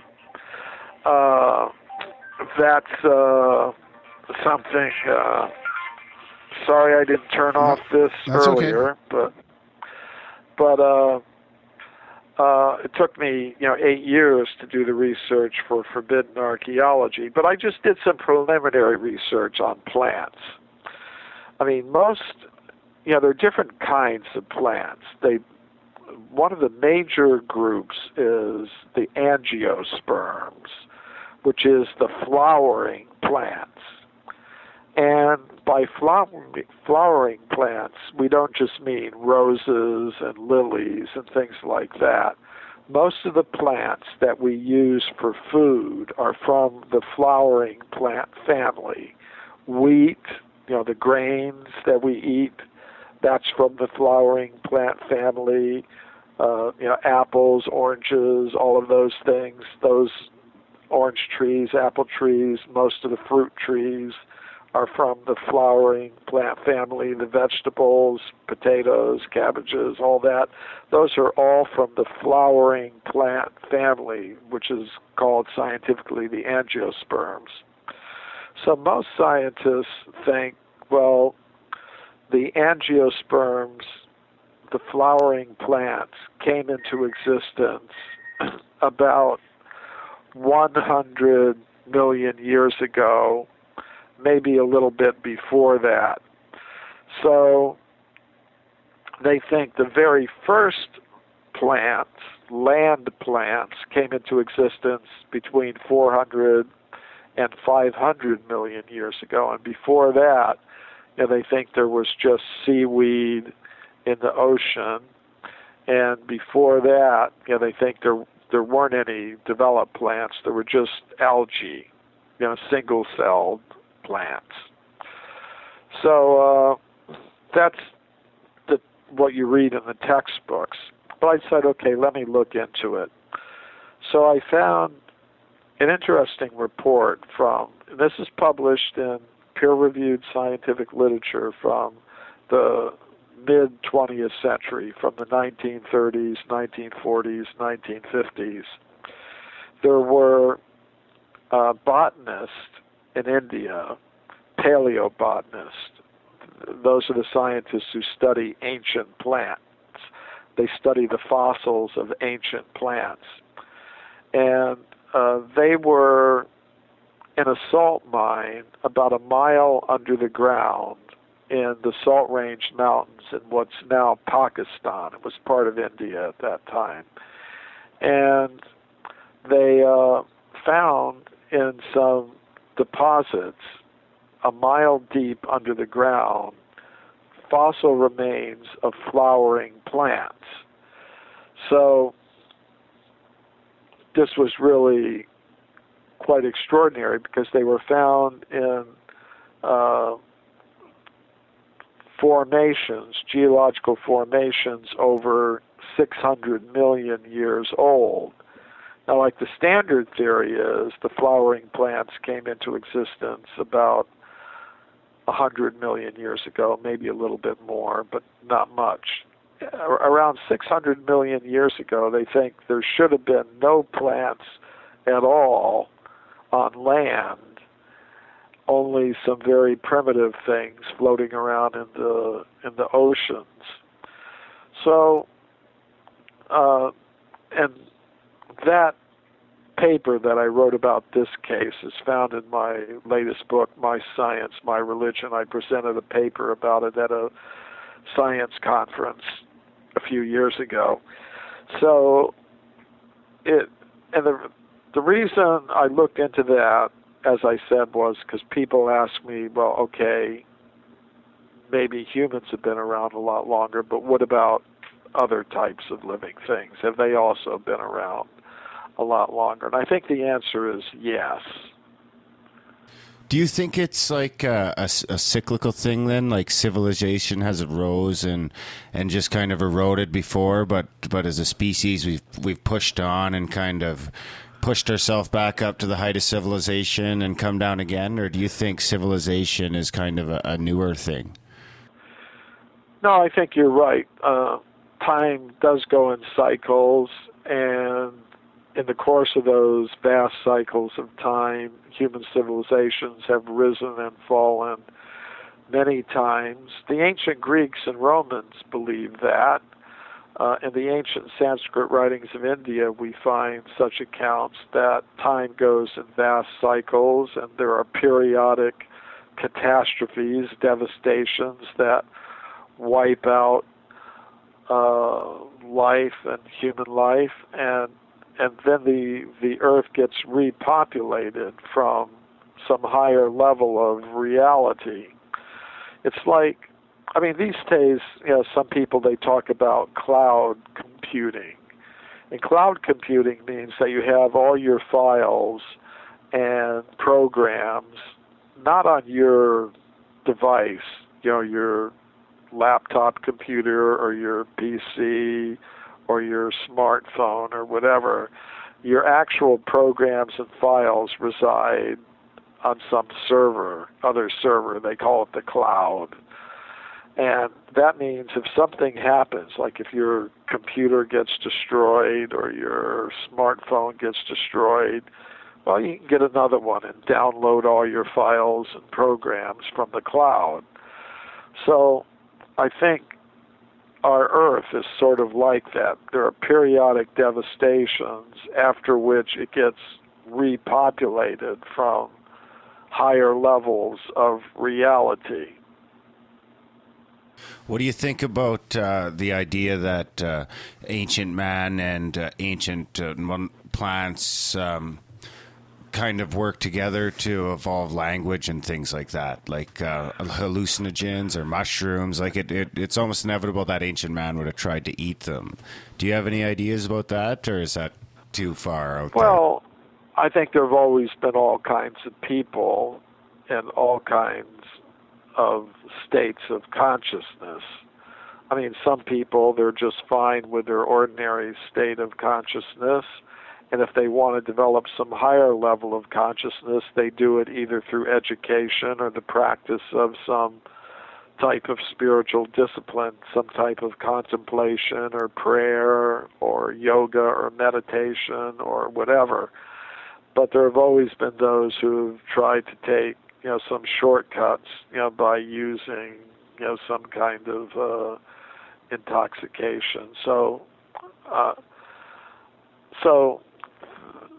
think that's always been there throughout all of human history, and everybody's just got to make their own choice. I personally prefer, if I'm going to try to raise my consciousness to some higher level, I prefer to do it by some technique of either education or meditation or something like that, rather than relying on some chemical stimulant. Mm-hmm. Speaking of meditation... those are decisions everybody has to make, however. Yeah. I was at a full moon meditation 3 nights ago, and it's a group meditation. The first time I've been to this specific group. It was a very nice meditation. And... the intuitive that led it, she went around and did a little sort of card reading with each of us. And it's funny, she mentioned to me that I should pay attention to Ayurvedic healing, and that's going to be coming up for me in the next little while. And I noticed you've done a lot of that. You've studied some of the Sanskrit writings as the Vedas and all that. Yeah, they have, there are different divisions of Vedic literature. Veda is a Sanskrit word. It means knowledge. Mm-hmm. So some of it deals with history. That's kind of what I focused on, the historical writings, the actual history of the human species, the where archaeology, it came from and all that. Yeah. But then there's a division of the Vedas called the Ayurveda. It means the Veda that has to do with health and life. Mm-hmm. So there's a whole medical science, and it's based on the idea that the human organism, it has some vital energies to it that aren't recognized by modern science. Different vital forces, different types of airs, different types of subtle mental energies and intellectual energies that are infused into the human form. And then there's the actual self. It's called the Atma. That is pure consciousness. It's non-material. So a real medical science will understand the relationship between body, mind, and spirit. And the Ayurveda is like that. It relies on those types of understandings, and it's a whole science. And then there's a Veda that deals with military science, and then a Veda that deals with politics, and a Veda that deals with... So there's a lot of knowledge there, but ultimately the ultimate knowledge is the spiritual knowledge of freeing the conscious self from its contact with matter, which causes us to have to accept vehicles or bodies made of matter that are subject to birth, death, old age, and disease in a cycle of reincarnation. Yeah, the Vedas get into the different ages too, don't they? Like the Golden Age and the Yugas and the Manavantras and all that. Yes, many ancient civilizations had a cyclical concept of time. The Mayan people of Central America, the ancient Greeks and Romans. So the people in ancient India, they also had a cyclical concept of time. And there are different units of cyclical time. There's the Yuga cycle, which is a cycle that lasts for 4 million years, roughly. And then there's a cycle of Manvantars. Each one lasts about 300 million years. And then there's a cycle of kalpas, which last about 4 billion years. So there's sort of cycles within cycles within cycles. But what I got out of it was that there have been humans in all of these different cycles of time. Yeah, when they were actually living to be different lifespans and different. Yeah, at different points in the time cycles, people live for longer periods. They may have been of larger size than they are today. So, yeah, that kind of information can be found in the ancient Sanskrit writings of India, and also in other writings as well. For example, in the Bible, it says that in ancient times, people were bigger, and they lived for longer periods of time. Yeah, I think Noah was over 900, wasn't he? Yeah. So that kind of information we find across a lot of spiritual traditions, and I think there's truth to it. So what about the archaeology in India then? You wrote some papers about that, sticking with India for a bit. Well, that has to do with the history of archaeology in India, because many people think that archaeology in India began when Western European scientists started going there 300 or 400 years ago and digging things up. But what I've shown is that there was actually an indigenous archaeological tradition there, that the people of India had their own archaeological tradition. And this is also true in other cultures around the world, but in India, the way it manifested, there might be some saint or mystic who would have a dream and in the dream it would be revealed to him that some sacred object or sacred image was buried nearby, and then he would go to that place and dig and find it, and then build a temple or monument to commemorate the place. So I've written some papers about that as well, that Western scientific archaeology is not the only archaeology. There are indigenous archaeologies, and one of them would be the archaeology that these people in India were doing before the Western archaeologists came there. Have you come across anything like the ancient Vimanas or anything like that in any of your research into the ancient texts? Yes, and I've talked about that in some of the episodes of the series Ancient Aliens, which one of the things I tried to bring to that series was knowledge of spacecraft and aircraft reported in the ancient Sanskrit writings of India. They were called Vimanas. That's the Sanskrit word for it. And there are elaborate descriptions given of these spacecraft and these texts that were written down thousands of years ago. I mean, our normal conception is that aircraft were first invented in the early 20th century, and then gradually we developed missiles and things like spacecraft. But these ancient writings talk about such things happening millions of years ago, so it's really quite amazing. So getting back to your latest book, My Science and My Religion, why did you call it that?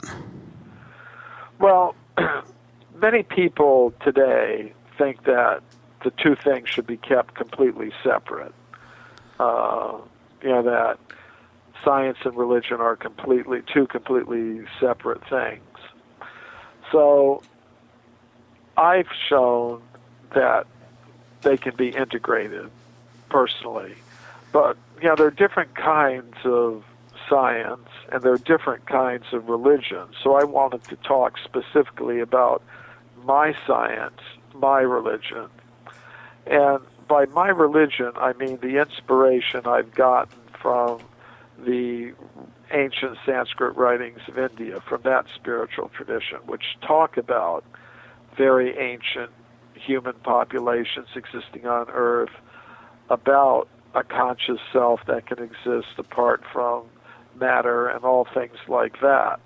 And so that's what I mean by my religion. And by my science, I mean the scientific evidence that supports those things, the archaeological evidence for extreme human antiquity showing that humans did exist millions of years ago, as these religious texts say, the scientific evidence showing that there is a conscious self that can exist apart from matter, as these religious texts say. So I wanted to talk about my science, my religion, not just general ideas about science and general ideas about religion. Well, it's a great read, and I hope I encourage all of our listeners to pick it up. There's actually a link on the website Grimerica.ca where people can go and buy your book right from there, and support the show at the same time. So, Michael, we're kind of getting short on time. Before we let you go, we'd like to give you the opportunity to talk about maybe what's coming up next or anything you kind of want to plug. And of course, we're going to link to all this in the show notes as well. Okay, well, the next event that's coming up for me is I'll be appearing at a conference called Contact in the Desert, which is being held at the Joshua Tree Resort or Retreat in Southern California. Is that Greer's thing? And that is, I'm going to be talking there about Vimanas and extraterrestrials as they're described in the ancient Sanskrit writings of India. A lot of researchers in the UFO extraterrestrial field, including many of the speakers who appeared on the Ancient Aliens series, will be at this event called Contact in the Desert. So that's August 9th, 10th, and 11th. And I'm also available in my website, mcremo.com, mcremo.com, and my Facebook page, Michael Cremo. It's really me, my public figure page on Facebook. And I'm also at Michael Cremo on Twitter. So I hope some of your listeners will check out my books and my websites. And it's been a pleasure to be with you, Darren and Graham, on Grimerica. Yeah, thanks again for coming on. We'll make sure we link into everything in the show notes, and we wish you luck in all your endeavors. We truly enjoyed the book. I've enjoyed all your stuff, and you've truly kind of brought a lot of evidence forward that not a lot of people are talking about, and opened a lot of minds in the process. Well, we're all trying to do our part. The people like you who are putting all this information out, researchers like me, your listeners who are interested in these things, we're all trying to do our part.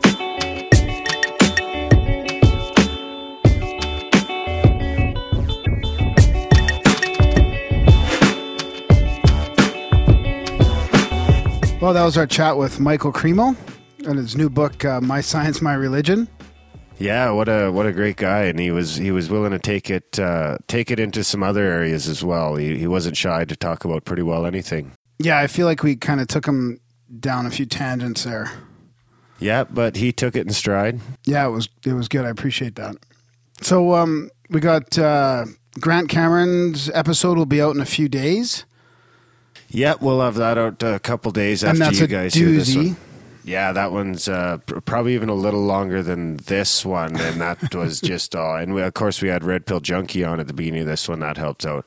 And as always, seems like someone doesn't want us talking to RPJ sometimes. Yeah, there's some gremlins coming up during certain content, that's for sure. Yeah, especially, what was it, cattle mutilations that was causing the biggest problems? Yeah, maybe it's whenever black helicopters are involved. I don't know. Yeah, well, hopefully that shit stops. But we got it all sorted out in the end anyway. I think everything turned out pretty good. I think we're going to keep it fairly short and sweet since the episode ran quite a bit longer than usual, which seems to be turning into a trend. But, of course, if you want to get a hold of us, you can always get a hold of us at feedback@grimerica.ca. Or Graham, that's Graham at grimerica.com. And you can always get a hold of us on Twitter. It's at Grimerica. And on Facebook, just search Grimerica and you'll find us there. So big thanks to Red Pill Junkie and Michael Cremo. Again, hopefully we'll talk to those two guys soon. And thanks to you, Darren. Yeah, it was a good time, and we'll be coming back real soon. As always, you'll find the links to all this shit and all the music you heard in this episode as well in the show notes. So I think that's about it, guys. We'll see you next time.